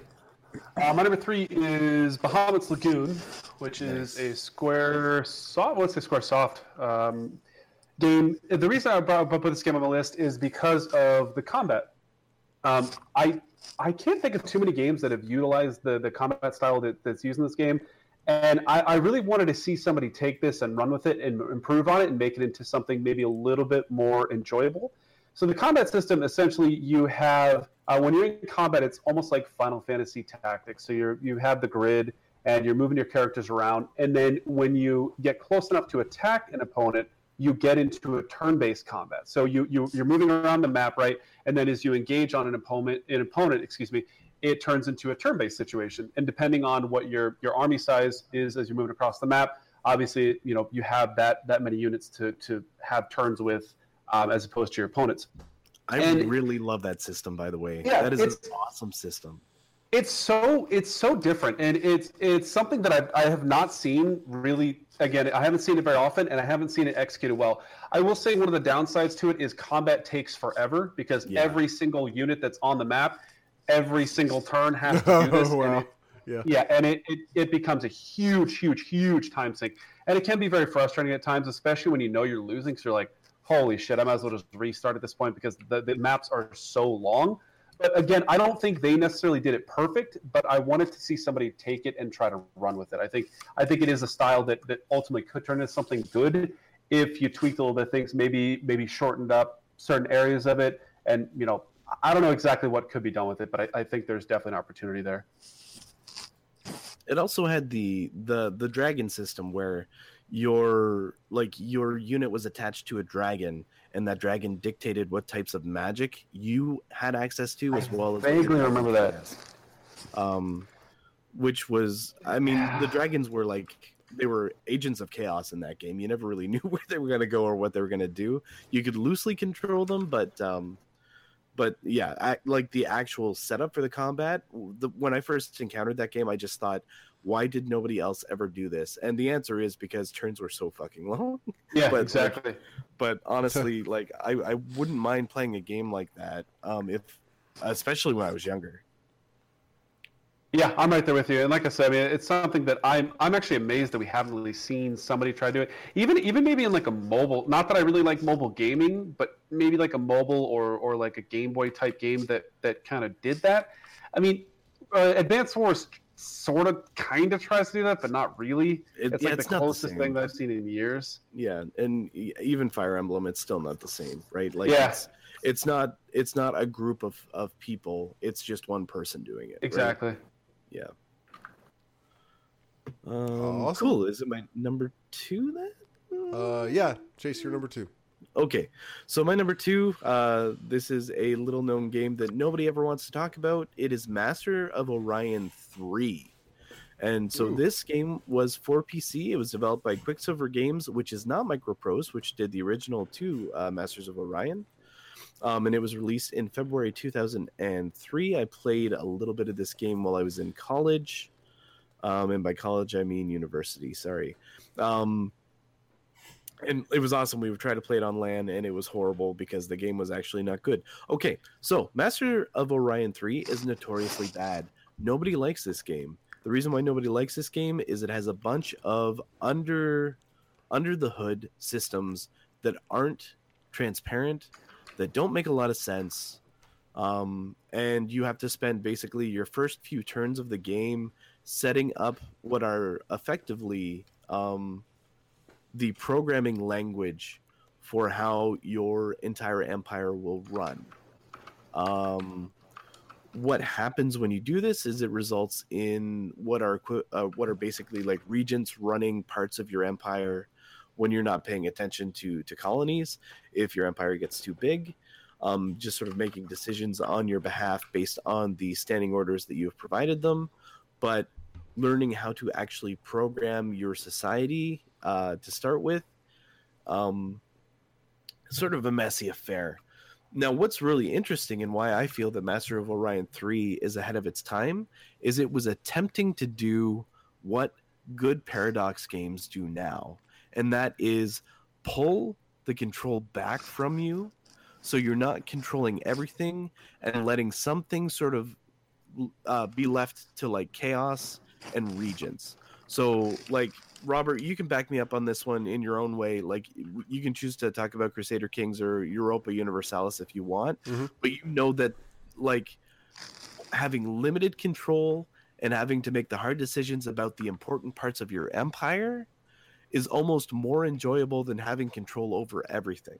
Oh yeah. I agree. Yeah, it's like, oh, this shit went down right here. Here's a situation that you're all of a sudden stuck with. You know, your heir just embarrassed the whole realm, and he did this. What are you going to do? Are you going to punish him and you know, lose some prestige or whatever it may be, depending on what game you're playing, or are you going to let it fly and everybody's going to hate you a little bit more, but you're going to kind of retain your status? Yeah. So Master of Orion 3 was trying to do that crudely, and it failed. But that doesn't mean that it shouldn't get points for trying, because it was trying to do something nobody else wanted to do and that nobody else would be willing to do until decades later. So that's why it's my number 2. Cool. I like that one. That's a good one. I don't encourage you to play it, though. It's not. Okay, I won't. Yeah, don't do it. Don't do it. My number 2 is Flight Simulator. The first Flight Simulator game apparently came out in 1982, which kind of blows my mind because, I mean, the Flight Simulator games, as I'm sure you know, are essentially full flight simulators. They have the, you know, all of the cockpit controls as well as the flight physics that are required to fly an airplane. And even, my dad bought one of these. I think it might have been Flight Simulator 3, possibly.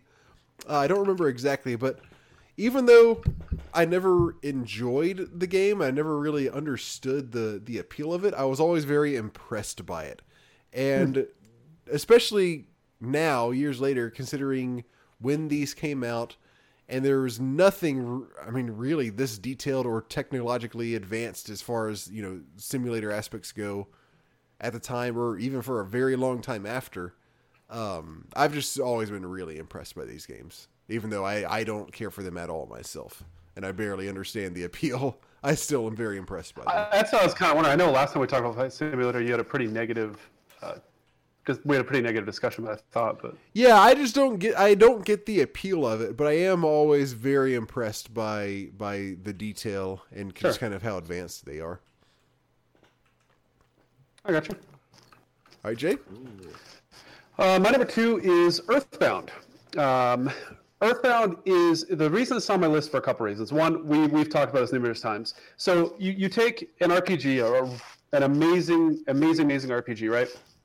Has turn-based system, and at the time, obviously there was a lot of limitations with what systems could handle. So it's very hard for them to make a turn-based RPG with written text to be very exciting. It's very hard to, you know, at the time there were certain limitations where they could utilize in order to try and keep people's attention.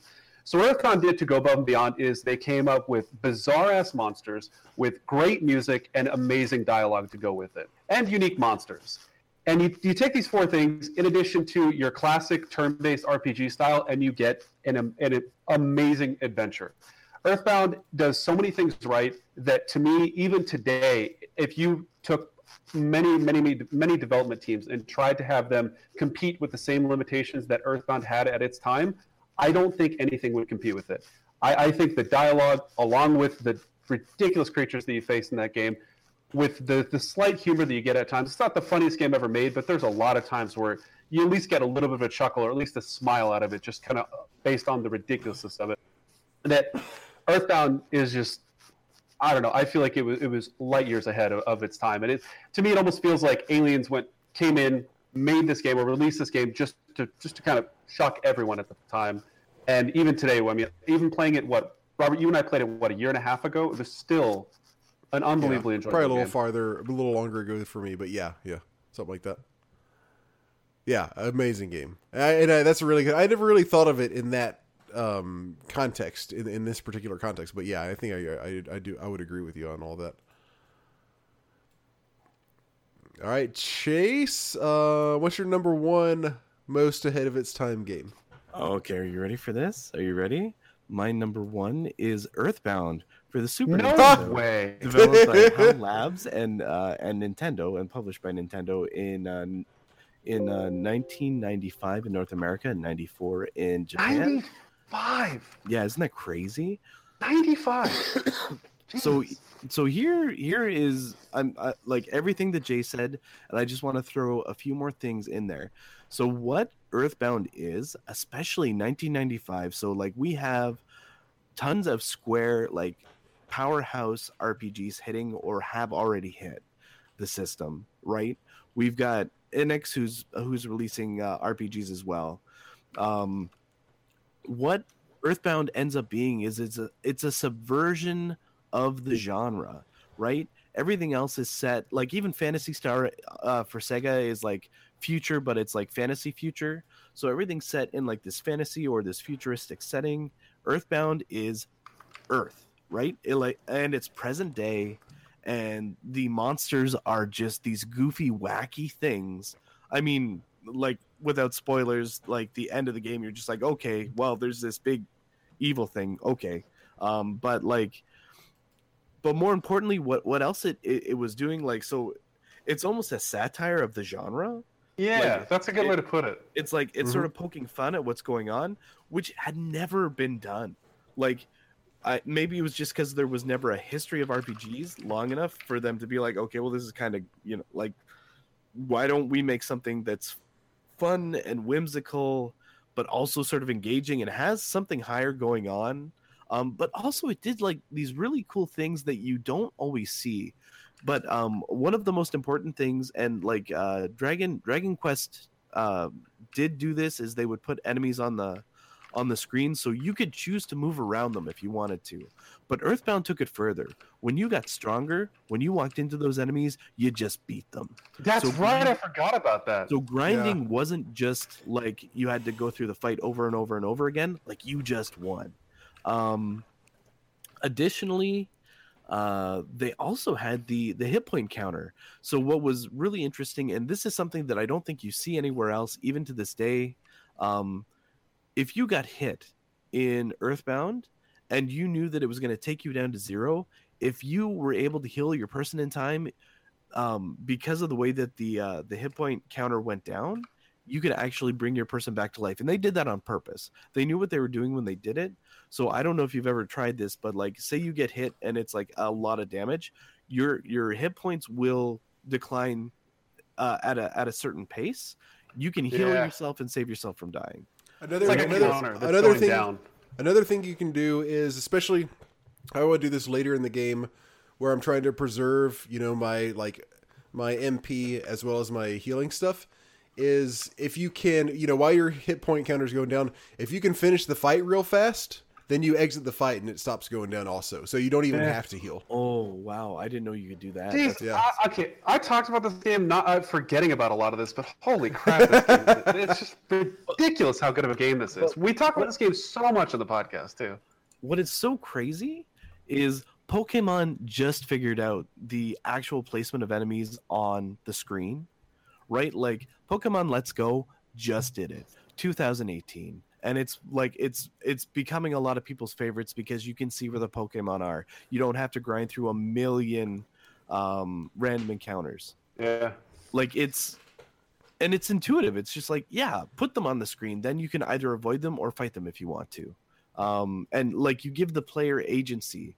It's not quite like Chrono Trigger where like the stuff's on the screen and maybe you might kick a stone and then you have to get in the fight anyway. But like, it's you still have control, right? Like it's a little more work for developers, which I can understand why some people don't want to do it then, but like it makes for a better game experience. So that's my number one. Good choice. It's a good number one, and it's a good number two. Yeah, it's good. Oh, good number two. There you go. All right, my number one is a PC game that came out in 1980. It's older than all of us. Older than all of us, yeah. This one is called Rogue, and you've probably heard of it. Yep. The game that is explicitly referred to when we refer to other games nowadays as roguelikes. This is the predecessor of, specifically, or I guess almost most immediately, NetHack, which is kind of like an advanced and improved version of Rogue. But this is a game that just uses it's pure ASCII graphics, and you are an @ symbol on the screen, walking around killing monsters that are letters essentially on the screen, and doing all sorts of weird, crazy things, involving finding tons of potions and items that you don't know what they do until you try them out. Permadeath, of course. Random level generation that you have to explore. All of the things that are, 30, almost 40 years later, becoming, or have become, extremely popular tropes in video games. This game did it in 1980, and we are kind of just now getting back to this and making games that do the exact same things, including having stuff with permadeath, having very high difficulty levels, having randomly generated levels, gameplay where you can play it out a million times in a row and not have the same, situation come up twice, or not have the same exact experience twice. Also including, like I said, many roguelikes nowadays. This is less prevalent nowadays, but it still is definitely there sometimes. The items and potions and stuff where you don't know what they do until you try them out, and you have to test them out, and then you learn. And it could be something bad, could be something good. Who knows? There's only one way to find out. That type of gameplay.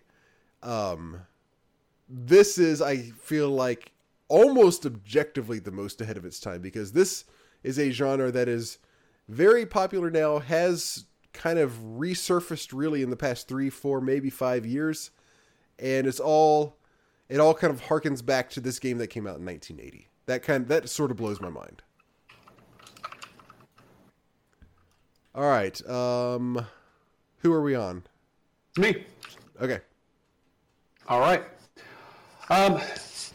So sorry ahead of time. This is a more or less predictable one for me. This is a little bit tough. I was struggling to come up with some real justifiable ones for this, and Warcraft just kept sticking in my mind for this one, just because we're talking about ahead of the time. We've talked about innovation. I believe this actually may have been on my innovation list, but this is Warcraft 3. I mean, you could talk about Warcraft 3 Reign of Chaos, or you could talk about Frozen Throne. This is an RTS that, even to this day, we still reference. I mean, we just received the announcement earlier this year that this game is going to be remade. I mean, if it doesn't tell you enough about a game that it needs to be remade after 15 years due to the high quality of it, I don't think anything else will. I mean, this is a game with decent. I mean, it has voice acting, right? So you have a very, very, very strong story, that is told in a way that is capturing. You have voice acting that is, I would say, very good for the time. It's still enjoyable today. You have an incredibly fun, somewhat balanced RTS with very intricate, different races that all more or less have their own sort of benefits and I guess positives and negatives, if you will. And all three, or of all the races, they all are exciting for their own reasons. So you have good story, you have incredible music, you have a really good story to go with it. You have fun combat, and what I love about Warcraft in particular with the combat is you have the basic elements of an RTS. You are macroing a base, you are gathering resources, you're building an army, but then you also have this hero that has to walk around and gain experience. And when you gain experience, they gain levels, which allows them to gain more abilities. By the way, when you kill monsters, they drop items. The items can then be used to sell at shops, which you can buy other items. You can buy consumables. You have all these different things going on that, again, this is kind of what I talked about earlier on my list. There has not been a game that has tried to do this or tried to improve upon this since then. Thankfully, we're getting a remake of it, which I'm very happy that it's going to be a remake that is going to be the next time we see this sort of format, because I think that is probably the best thing we could get for it. So we're going to have a more clean, we're going to have a little bit more refined graphics. I'm sure the controls are going to be a little bit smoother, and we're going to have some slight quality of life adjustments, which is pretty much all you can really ask for with this game. Yeah. In my mind, you really can't take this style and improve on it much more. I can't think of many ways that you can really take this style and try to add to it today. I think the best thing you can do is remake it and make it a little bit smoother. Very nice. I think you make a strong point. It's tough. I mean, this is one of those ones that pops up on a lot of my lists. It's a tough one. I mean, it is such a good game, and it evolved into so many different things beyond just the RTS itself. It's hard for me not to talk about this game enough because it's just such an incredible game. And if you like RTSs, or if you like, just a strong story, read the stories, go on YouTube. For me, the learning the stories of the lore of Warcraft was not playing Warcraft 3. It was going on YouTube and listening to some of the big YouTube stars that literally just go through and talk about the lore. Yeah, and that's huge. It's capturing. Awesome. I mean, it absolutely captures me. And what's so fun is when I listen to the lore, it revitalizes my interest in Warcraft 3, in World of Warcraft, in all these different different games that incorporate it. And it's just they hit a home run with this, and it's hard not to talk about it as much as we do, or as much as I do, I guess. Shit. Yeah. All right. I love Warcraft lore. I love it. It's too good. It's overpowered. It's one of those ones where I just don't think the human actually came up with it. I think somebody just came by and dropped a book and just kind of flew away. Yeah. Well, flew away is a word for it. That's what happens when like dozens of different people write. Yeah. Right. Yeah. All right. Well, guys. Chase. Sorry, you go ahead. No, I was going to say I hear that you may have to be heading out. Yeah, my kid's awake. My wife is not, so I'm gonna go deal with that. You warned us. Yeah, it's 1:00 here, so I'm gonna go deal with that, and I gotta wake up in like 3 or 4 hours anyway. So, oh my gosh, you're an animal. Yeah, I know. So, hey, you guys have a great night. Enjoy the email section. Kind of ignore mine because I was expecting to be around for it. Oh wait, can you stay for just a few minutes? I can try. Robert, can we rush to one email in particular? All right, rush to the one you sent. Is that what you want? Robert. Yes. Yeah. Okay.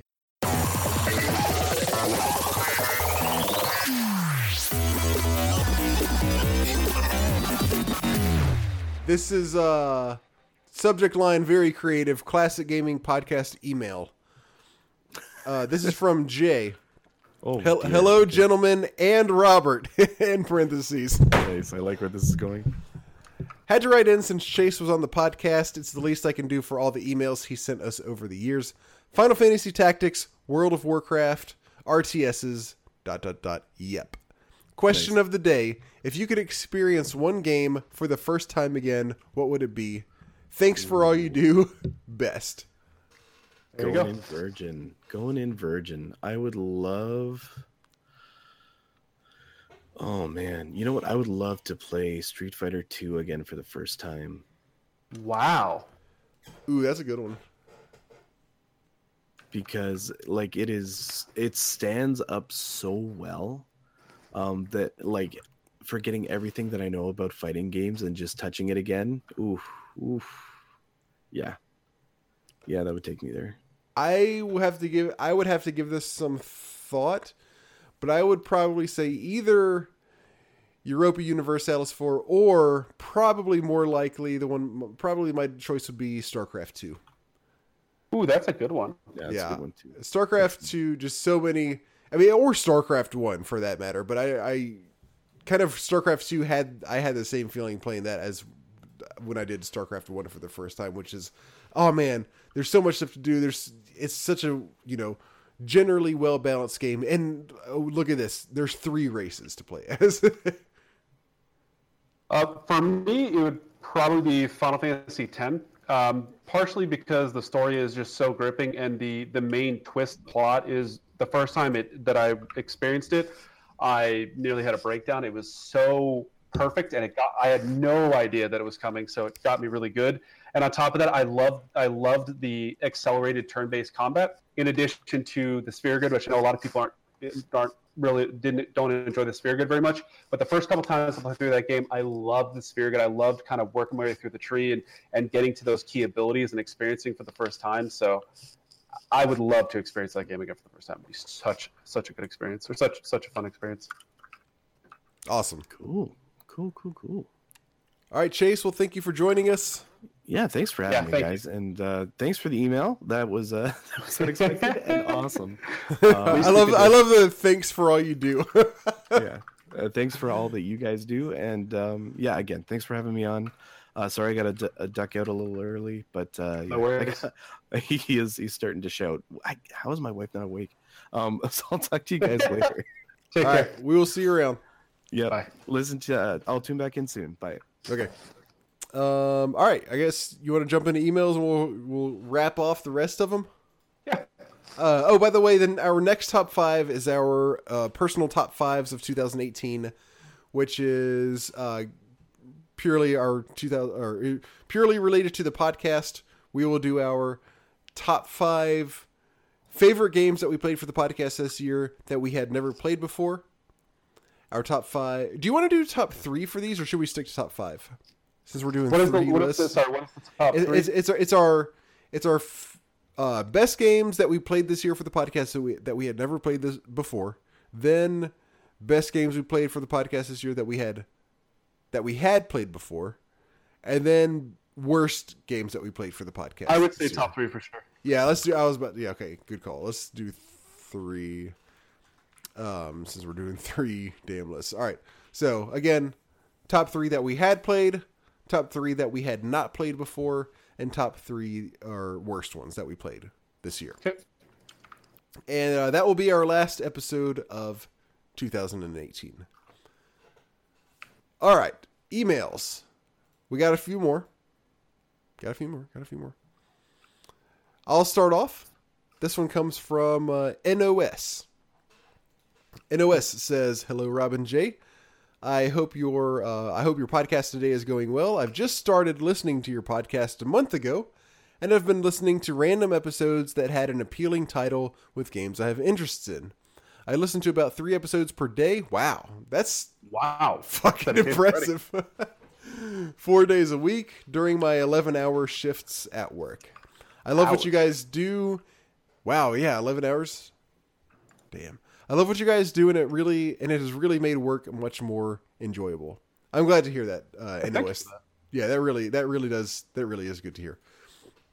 I've heard Rob mention how much he loves the older SimCity games, SimCity 2000 to be exact, in a few episodes.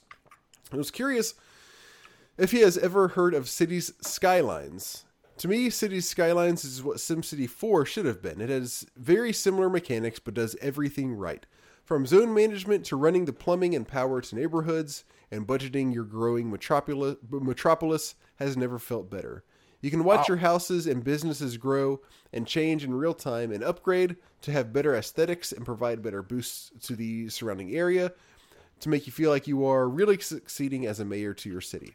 I too have been waiting for another great city game like SimCity 2000, and this one has completely filled the void. Yes, NOS, to answer your question, I own Cities Skylines, and it is a very good game. My only problem with it is eventually, after playing for long enough, it becomes very, very easy as from like the management perspective of the sim angle, where it's like you almost don't even have to worry about anything anymore, and as long as you're not doing something just super stupid, you can kind of play. You can just keep on playing without even having to think about taxes or where the residential areas are going to be and that kind of stuff. I mean, that's always present to some extent, but there's almost no challenge insofar as that goes, as long as you're playing, like as long as you're just using common sense when you play, which is not necessarily a bad thing, but to me that's what made it not have tons of longevity. But on the other side of that is the game is fantastic as just a straight up city builder, minus the management aspects. So when you're building your city and deciding what's going where and all that kind of stuff, like you said, watching it grow over time, watching it turn into a metropolis is really cool. Your city looks something about the way they've made the game look. Your city always ends up looking fantastic. It's really fun to look and see just kind of how it visually looks over time. That's that part of it. It's like a city painter almost. It's like, wow, I'm going to put some stuff down and see how cool my city looks.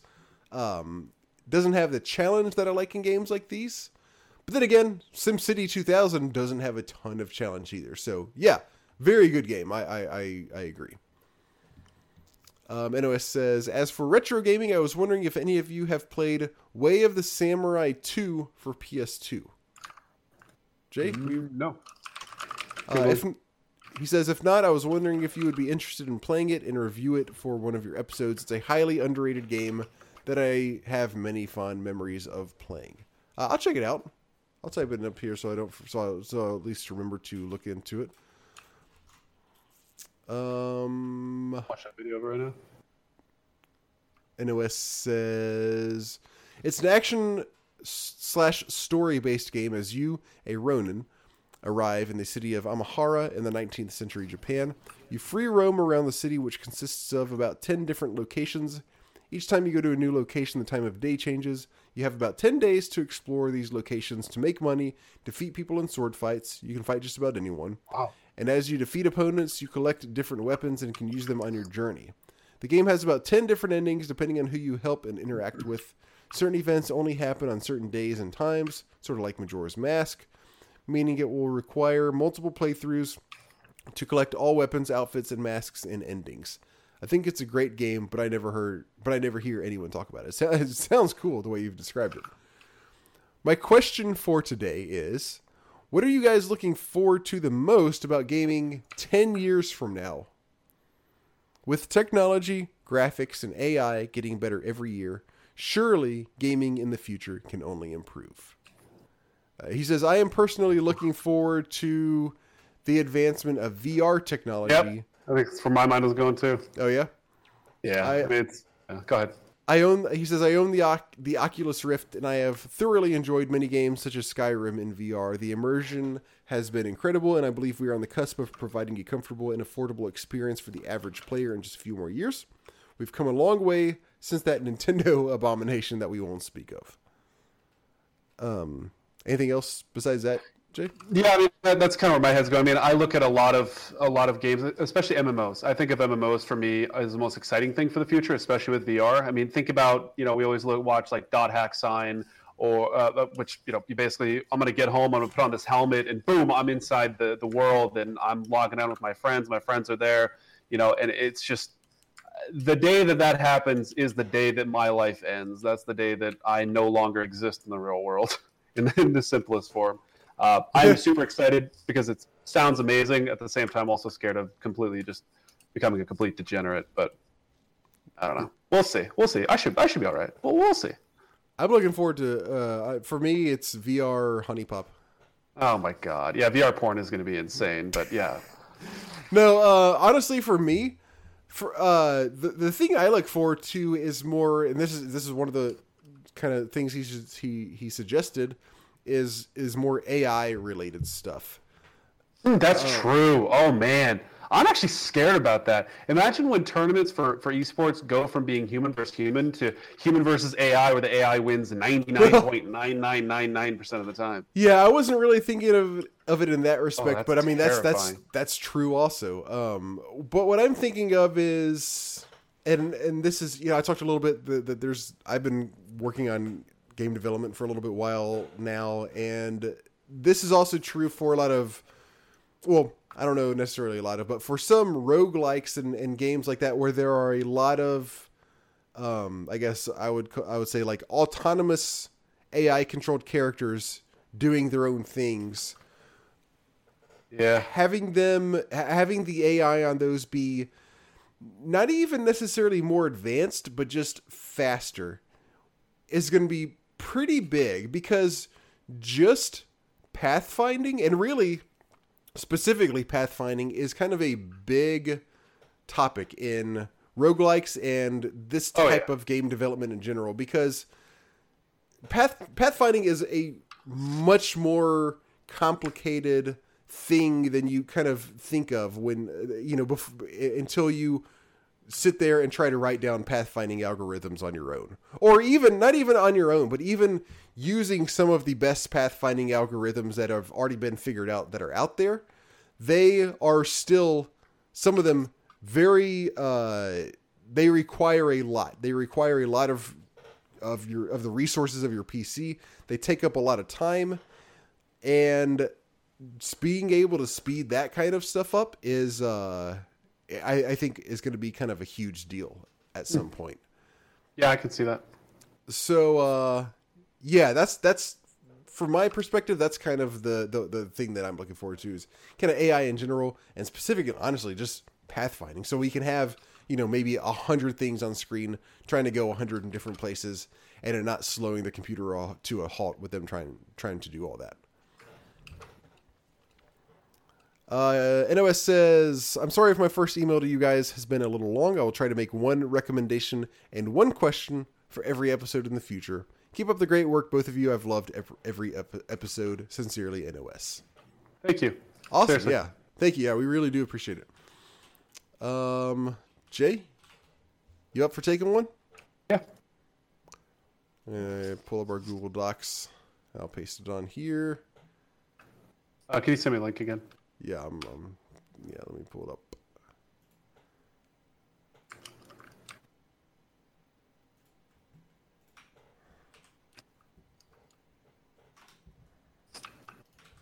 Thank you. This one, oh, here we go. This is from Father Beast. Subject line is Top Business Sims. Oops.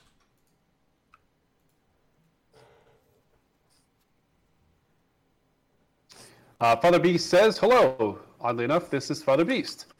When you announced the category of top 5 business simulation games, I was ready to jump right on that, and I knew exactly what my number would be, or what my number 1 would be, but I failed to come up with any others. After your episode where you guys listed yours, I realized what my problem is. I haven't played that many of this type of game.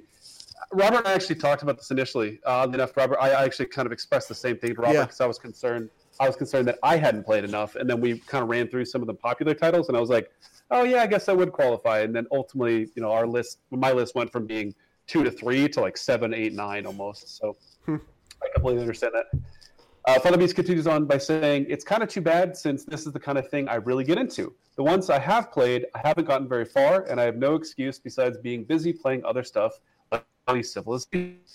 Anyway, my top that was, 4... you broke up for a second. That was like Civilization that he said. Oh, okay. Like probably Civilization, yeah. Anyway, here are my top 4 business simulation games. Number 4, SimCity. My early experience with SimCity is playing someone's copied floppy disks. It had the copy protection where it would ask you a question, you had to use the manual to answer. But if you failed, it wouldn't exit the game. It would rain down earthquakes, floods, tornadoes, and other disasters on your city. I was fascinated and kept playing anyway. Later in life, I would buy SimCity Classic on CD-ROM, intending to play it without all the disasters, but I never did, probably because of number 3, SimCity 2000. Wow, what an improvement and so many options. I'm afraid I got distracted making a custom map for way too long, and when I went to play it, I got distracted with something else. Number 2, Sim Theme Park. I got this cheap somewhere and played it for a little while, enjoying it, enticing people to spend money at my park, even though I could only build a bounce house and a tilt-a-whirl. I never got beyond the earliest levels. The only reason I rank it higher than SimCities is because I played it for longer. I love how it's just. I imagine this theme park, and people are going there, and there are 2 rides: a tilt-a-whirl and a bounce house. Bounce house. And number 1, Transport Tycoon. Now this one I played extensively. I've heard good things about this. I haven't heard much about this, to be honest with you. Father Beast goes on to say, I told you guys about it on a previous episode, how I played the demo in a software store for 3 hours at a time. I didn't even own a PC. How I bought it on sale at Walmart, and then when the sound stopped working because I upgraded to Windows 98, and how I did a guest podcast focused on this game for the Upper Memory Block podcast. It's awesome, and I have Open TDD, the free remake, installed on 3 machines at home right now. Well, that's it for now. Still listening, Father Beast. Awesome. Thank you as always, Father Beast. Yep. Thank you very much. Next one comes from Bo. The subject line is December already. Stop it. Have you done all your Christmas shopping, Jay? No, it's freaking 3 weeks till Christmas. Shut up. Bo says, what's up, guys? Hope you've been well, as always. I'm really struggling with the past 2 top 5s, honestly. Even with examples of games I don't get the appeal of, I guess I'm still too open-minded to really not find an avenue to accept why someone likes a game. Except maybe Postal-type murder for murder's sake games. And maybe Five Nights at Freddy's. Oh, Jesus. But even Five Nights at Freddy's, I get there are masochists and less players out there. And some deep lore theory crafting communities. Postal, from my limited knowledge, I guess, could be seen as a healthier way for a sociopath to get out their murder urges, but still, I don't get why why that type of game exists. Oh, perhaps, quote, bad games that people play just because they're bad. I don't get that at all. Too many good games or even okay games that'd get the same experience that need the love instead. Hasn't anyone seen the Angry Video Game Nerd movie? We don't want to teach companies to make bad games because it's in style. I don't know. I still do appreciate a nice, really good bad game every now and then. Robert more so than I, but yeah. The one that comes to mind immediately is Tender Loving Care, which I played. It might have been earlier this year. Either that or it was at some point last year. I can't remember. But some like really terrible games, I like playing sometimes just so I can go on about how bad they are. I don't think if I wasn't doing this podcast, I probably wouldn't be as interested in them because I wouldn't have a venue to rant about them so much. So maybe that's why. Bo says, I keep forgetting what this week's was, and I had written top 5 games. I had written top 5 games to eat nachos while playing in my nose. Somebody stoned. Like, you know what I mean? That's pretty funny. I guess that's what it comes down to. Eat nachos ahead of its time. Same thing, right? I would rather do a top 5 on that. I could do nachos with cheese, nachos with jalapenos, nachos with sour cream, guacamole, black olives. Are we going to have to do this now? It's top 5 games to eat nachos too? I mean, it's got to be games that your hands have to be relatively free. It's got to be things like that are turn-based, like Hearthstone. You're like, all right, I can just dust off my hands and do my turn, then go back to eating nachos. Or, DOA Beach Volleyball. They designed it so you can play with one hand. Well, you know where that other hand's going. Oh, yeah. Right into them nachos is what you're saying. Right on the joystick, yeah. Earthbound would work for that because you could actually play Earthbound with just one hand. That's true. Because like the L button, isn't it like the L button does so much stuff?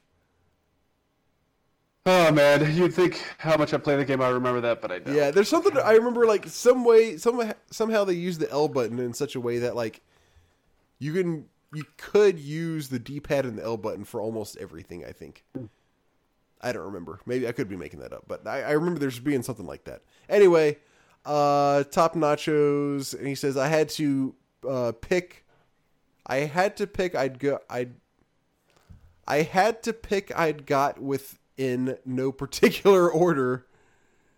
I don't know what the hell that means, but colon. If I had to pick, this is how it would be in no particular If order. I had to pick, I'd go with okay, yeah, that's probably what he meant.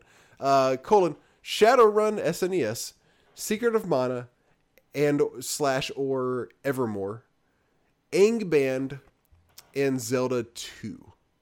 And these are the games that are ahead of their times that he's saying.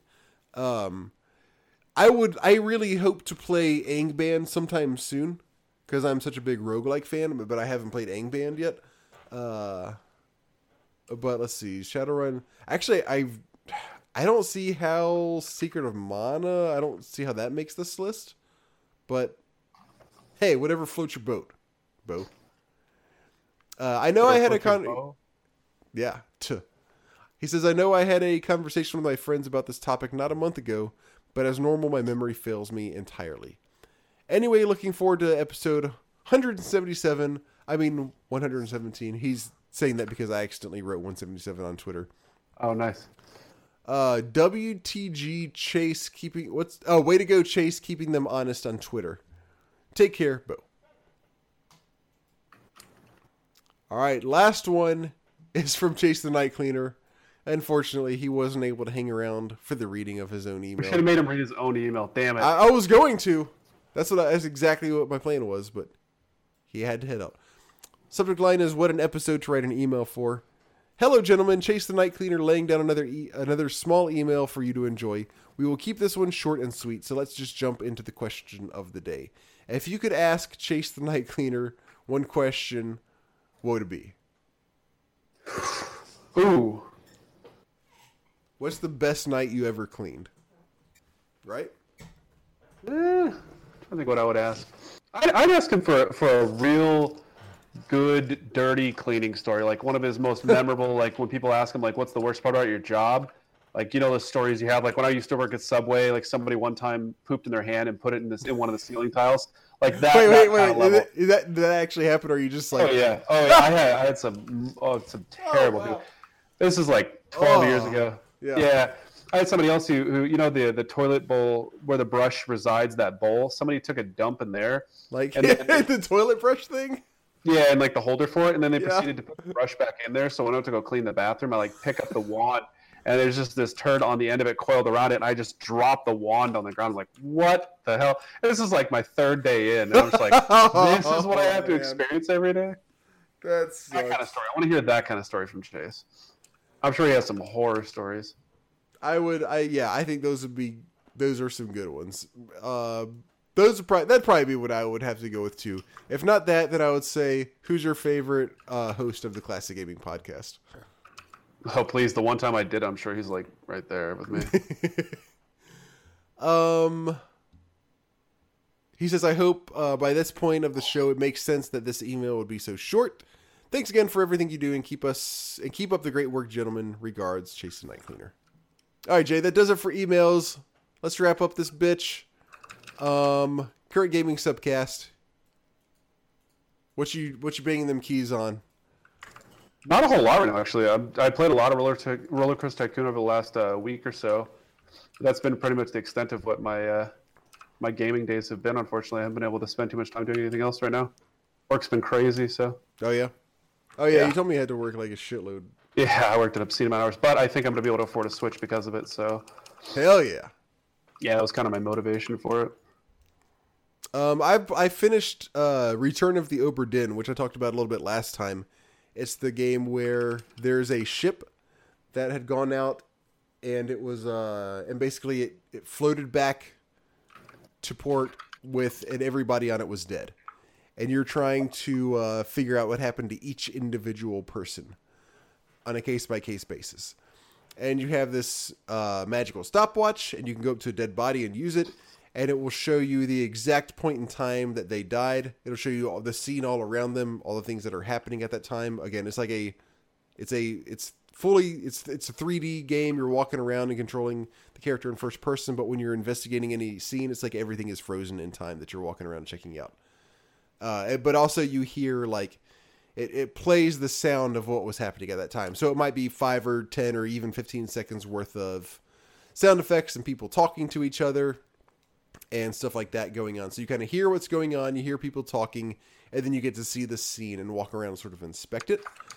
And there were 60 people on board, and for each individual, for every single one of you, you have to decide, you have to first off figure out who is who. So it's like, okay, this guy was the first mate.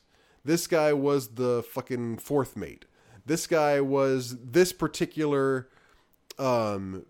Irish topman.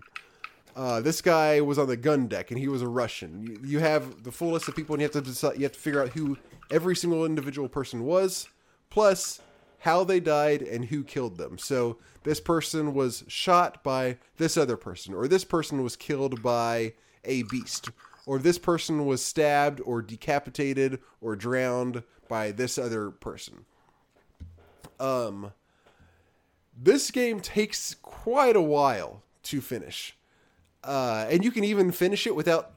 There's a point where you can, like, if you don't get 100% of all the people, you can finish it and it counts as you beating the game, but it leaves out a chapter of the story. So as you're seeing how people died, it's also... You also have this... You have a magical stopwatch, like I said. You also have, like, a magical book.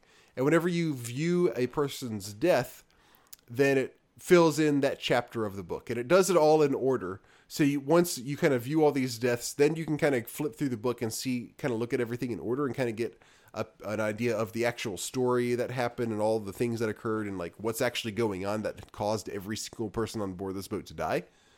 Well, there's one chapter that you don't get to view. It's like the 8th out of 10 chapters. You don't get to see this one unless you do find out 100% of all of the people and how they died. And basically you can't see this chapter unless you 100% the game. So that's what I was going for, and I eventually did. And fantastic game. This game was great. It was super challenging, super interesting. The story was really good. The puzzles were awesome. I really don't have anything bad to say about this game. The only thing that I would say is you have to really be committed to really like looking around and being able to take your time and be patient and figure things out if you think you may be interested in this game. If that sounds like kind of like too much work that you feel like doing for a video game, then I totally understand that, but this probably just isn't a game that you want to check out. For me, this is I like games like this. I thought it was really fun to try to figure out like how in the heck am I supposed to figure out who this guy is and go around, look at clues all over the place, that kind of stuff. It's pretty time consuming, but for me, it's worth it. Also, the graphical style is really interesting. Just do a Google search of Return of the Obra Dinn and you'll see what I mean. It looks like as if any given screenshot is like from a super old computer, but everything's in like perfect 3D. So as you're moving around, it kind of, I can't really describe it. You just have to just look at it. But to me, it looks awesome. And also finally, the sound effects and the voice acting, I think are two very overlooked aspects of this game, because I've heard a lot of people talk about this game and talk about how good it is, how hard it is, how interesting the mysteries are, and how kind of interesting the story itself is. But I don't hear many people talk about the sound effects and voice acting, which are absolutely top notch. I can't say too much without giving away. I'm trying to keep this as spoiler free as possible, but I would just say all of the sound effects, all of the waves crashing, all of any really unexpected things that you might encounter, all of the people talking, it sounds 100% authentic all the way through the game. That's one of the most impressive things about the game to me. I thought it was extremely well done. This is honestly one of the best games that I've played in quite a while. So, wow. Yeah, I really, really highly recommend this. If this sounds like a game, this game definitely isn't for everybody. If this sounds like something that may interest you, it probably will. it is a fantastic game. Very, extremely well done. That's all I've got for the current gaming subcast. Other than that, we will be back in 2 weeks. We are recording our last episode of the year on December 18th, which is a Tuesday. As a reminder, we will be discussing our game of the quarter on that episode. Our game of the quarter is Giants Citizen Kabuto. This is the game of the quarter is where we determine a game ahead of time that we're going to play. Jay and I are both going to play it. Anybody who's listening is welcome to also play it and write in their thoughts about the game as well. So this is kind of the 1 out of 4 times a year that that Jay and I and various listeners, whoever wants to, will all be playing the same game, so we can kind of have different thoughts on the same thing. So if you want to take part in that, again, that's Tuesday, December 18th, where we will be discussing that, and the game is Giants Citizen Kabuto. Everybody check out Chase's podcast, Learn from Gaming. He, as you heard, he had to head out a little bit early. Aside from that, make sure you subscribe to us on iTunes. Tell all your friends to check us out because that's how people find us, is by finding us randomly or hearing about us. So it helps us out a lot if you can tell other people to listen to the Classic Gaming Podcast. Send us your emails, mail@classicgamingpodcast.com. That's where you can talk about Giant Citizen Kabuto if you want to, or whatever the hell else you feel like. You can follow us on Twitter @ClassGamesCast. I'm at King Octavius. Jay's a Luddite. Jay, anything else to say before we go? No, I think you did an excellent job closing it out. Thank you. I appreciate that, Jay. Thank you, everybody, for listening. We will see you all in 2 weeks for the last episode of the year 2008. Take care.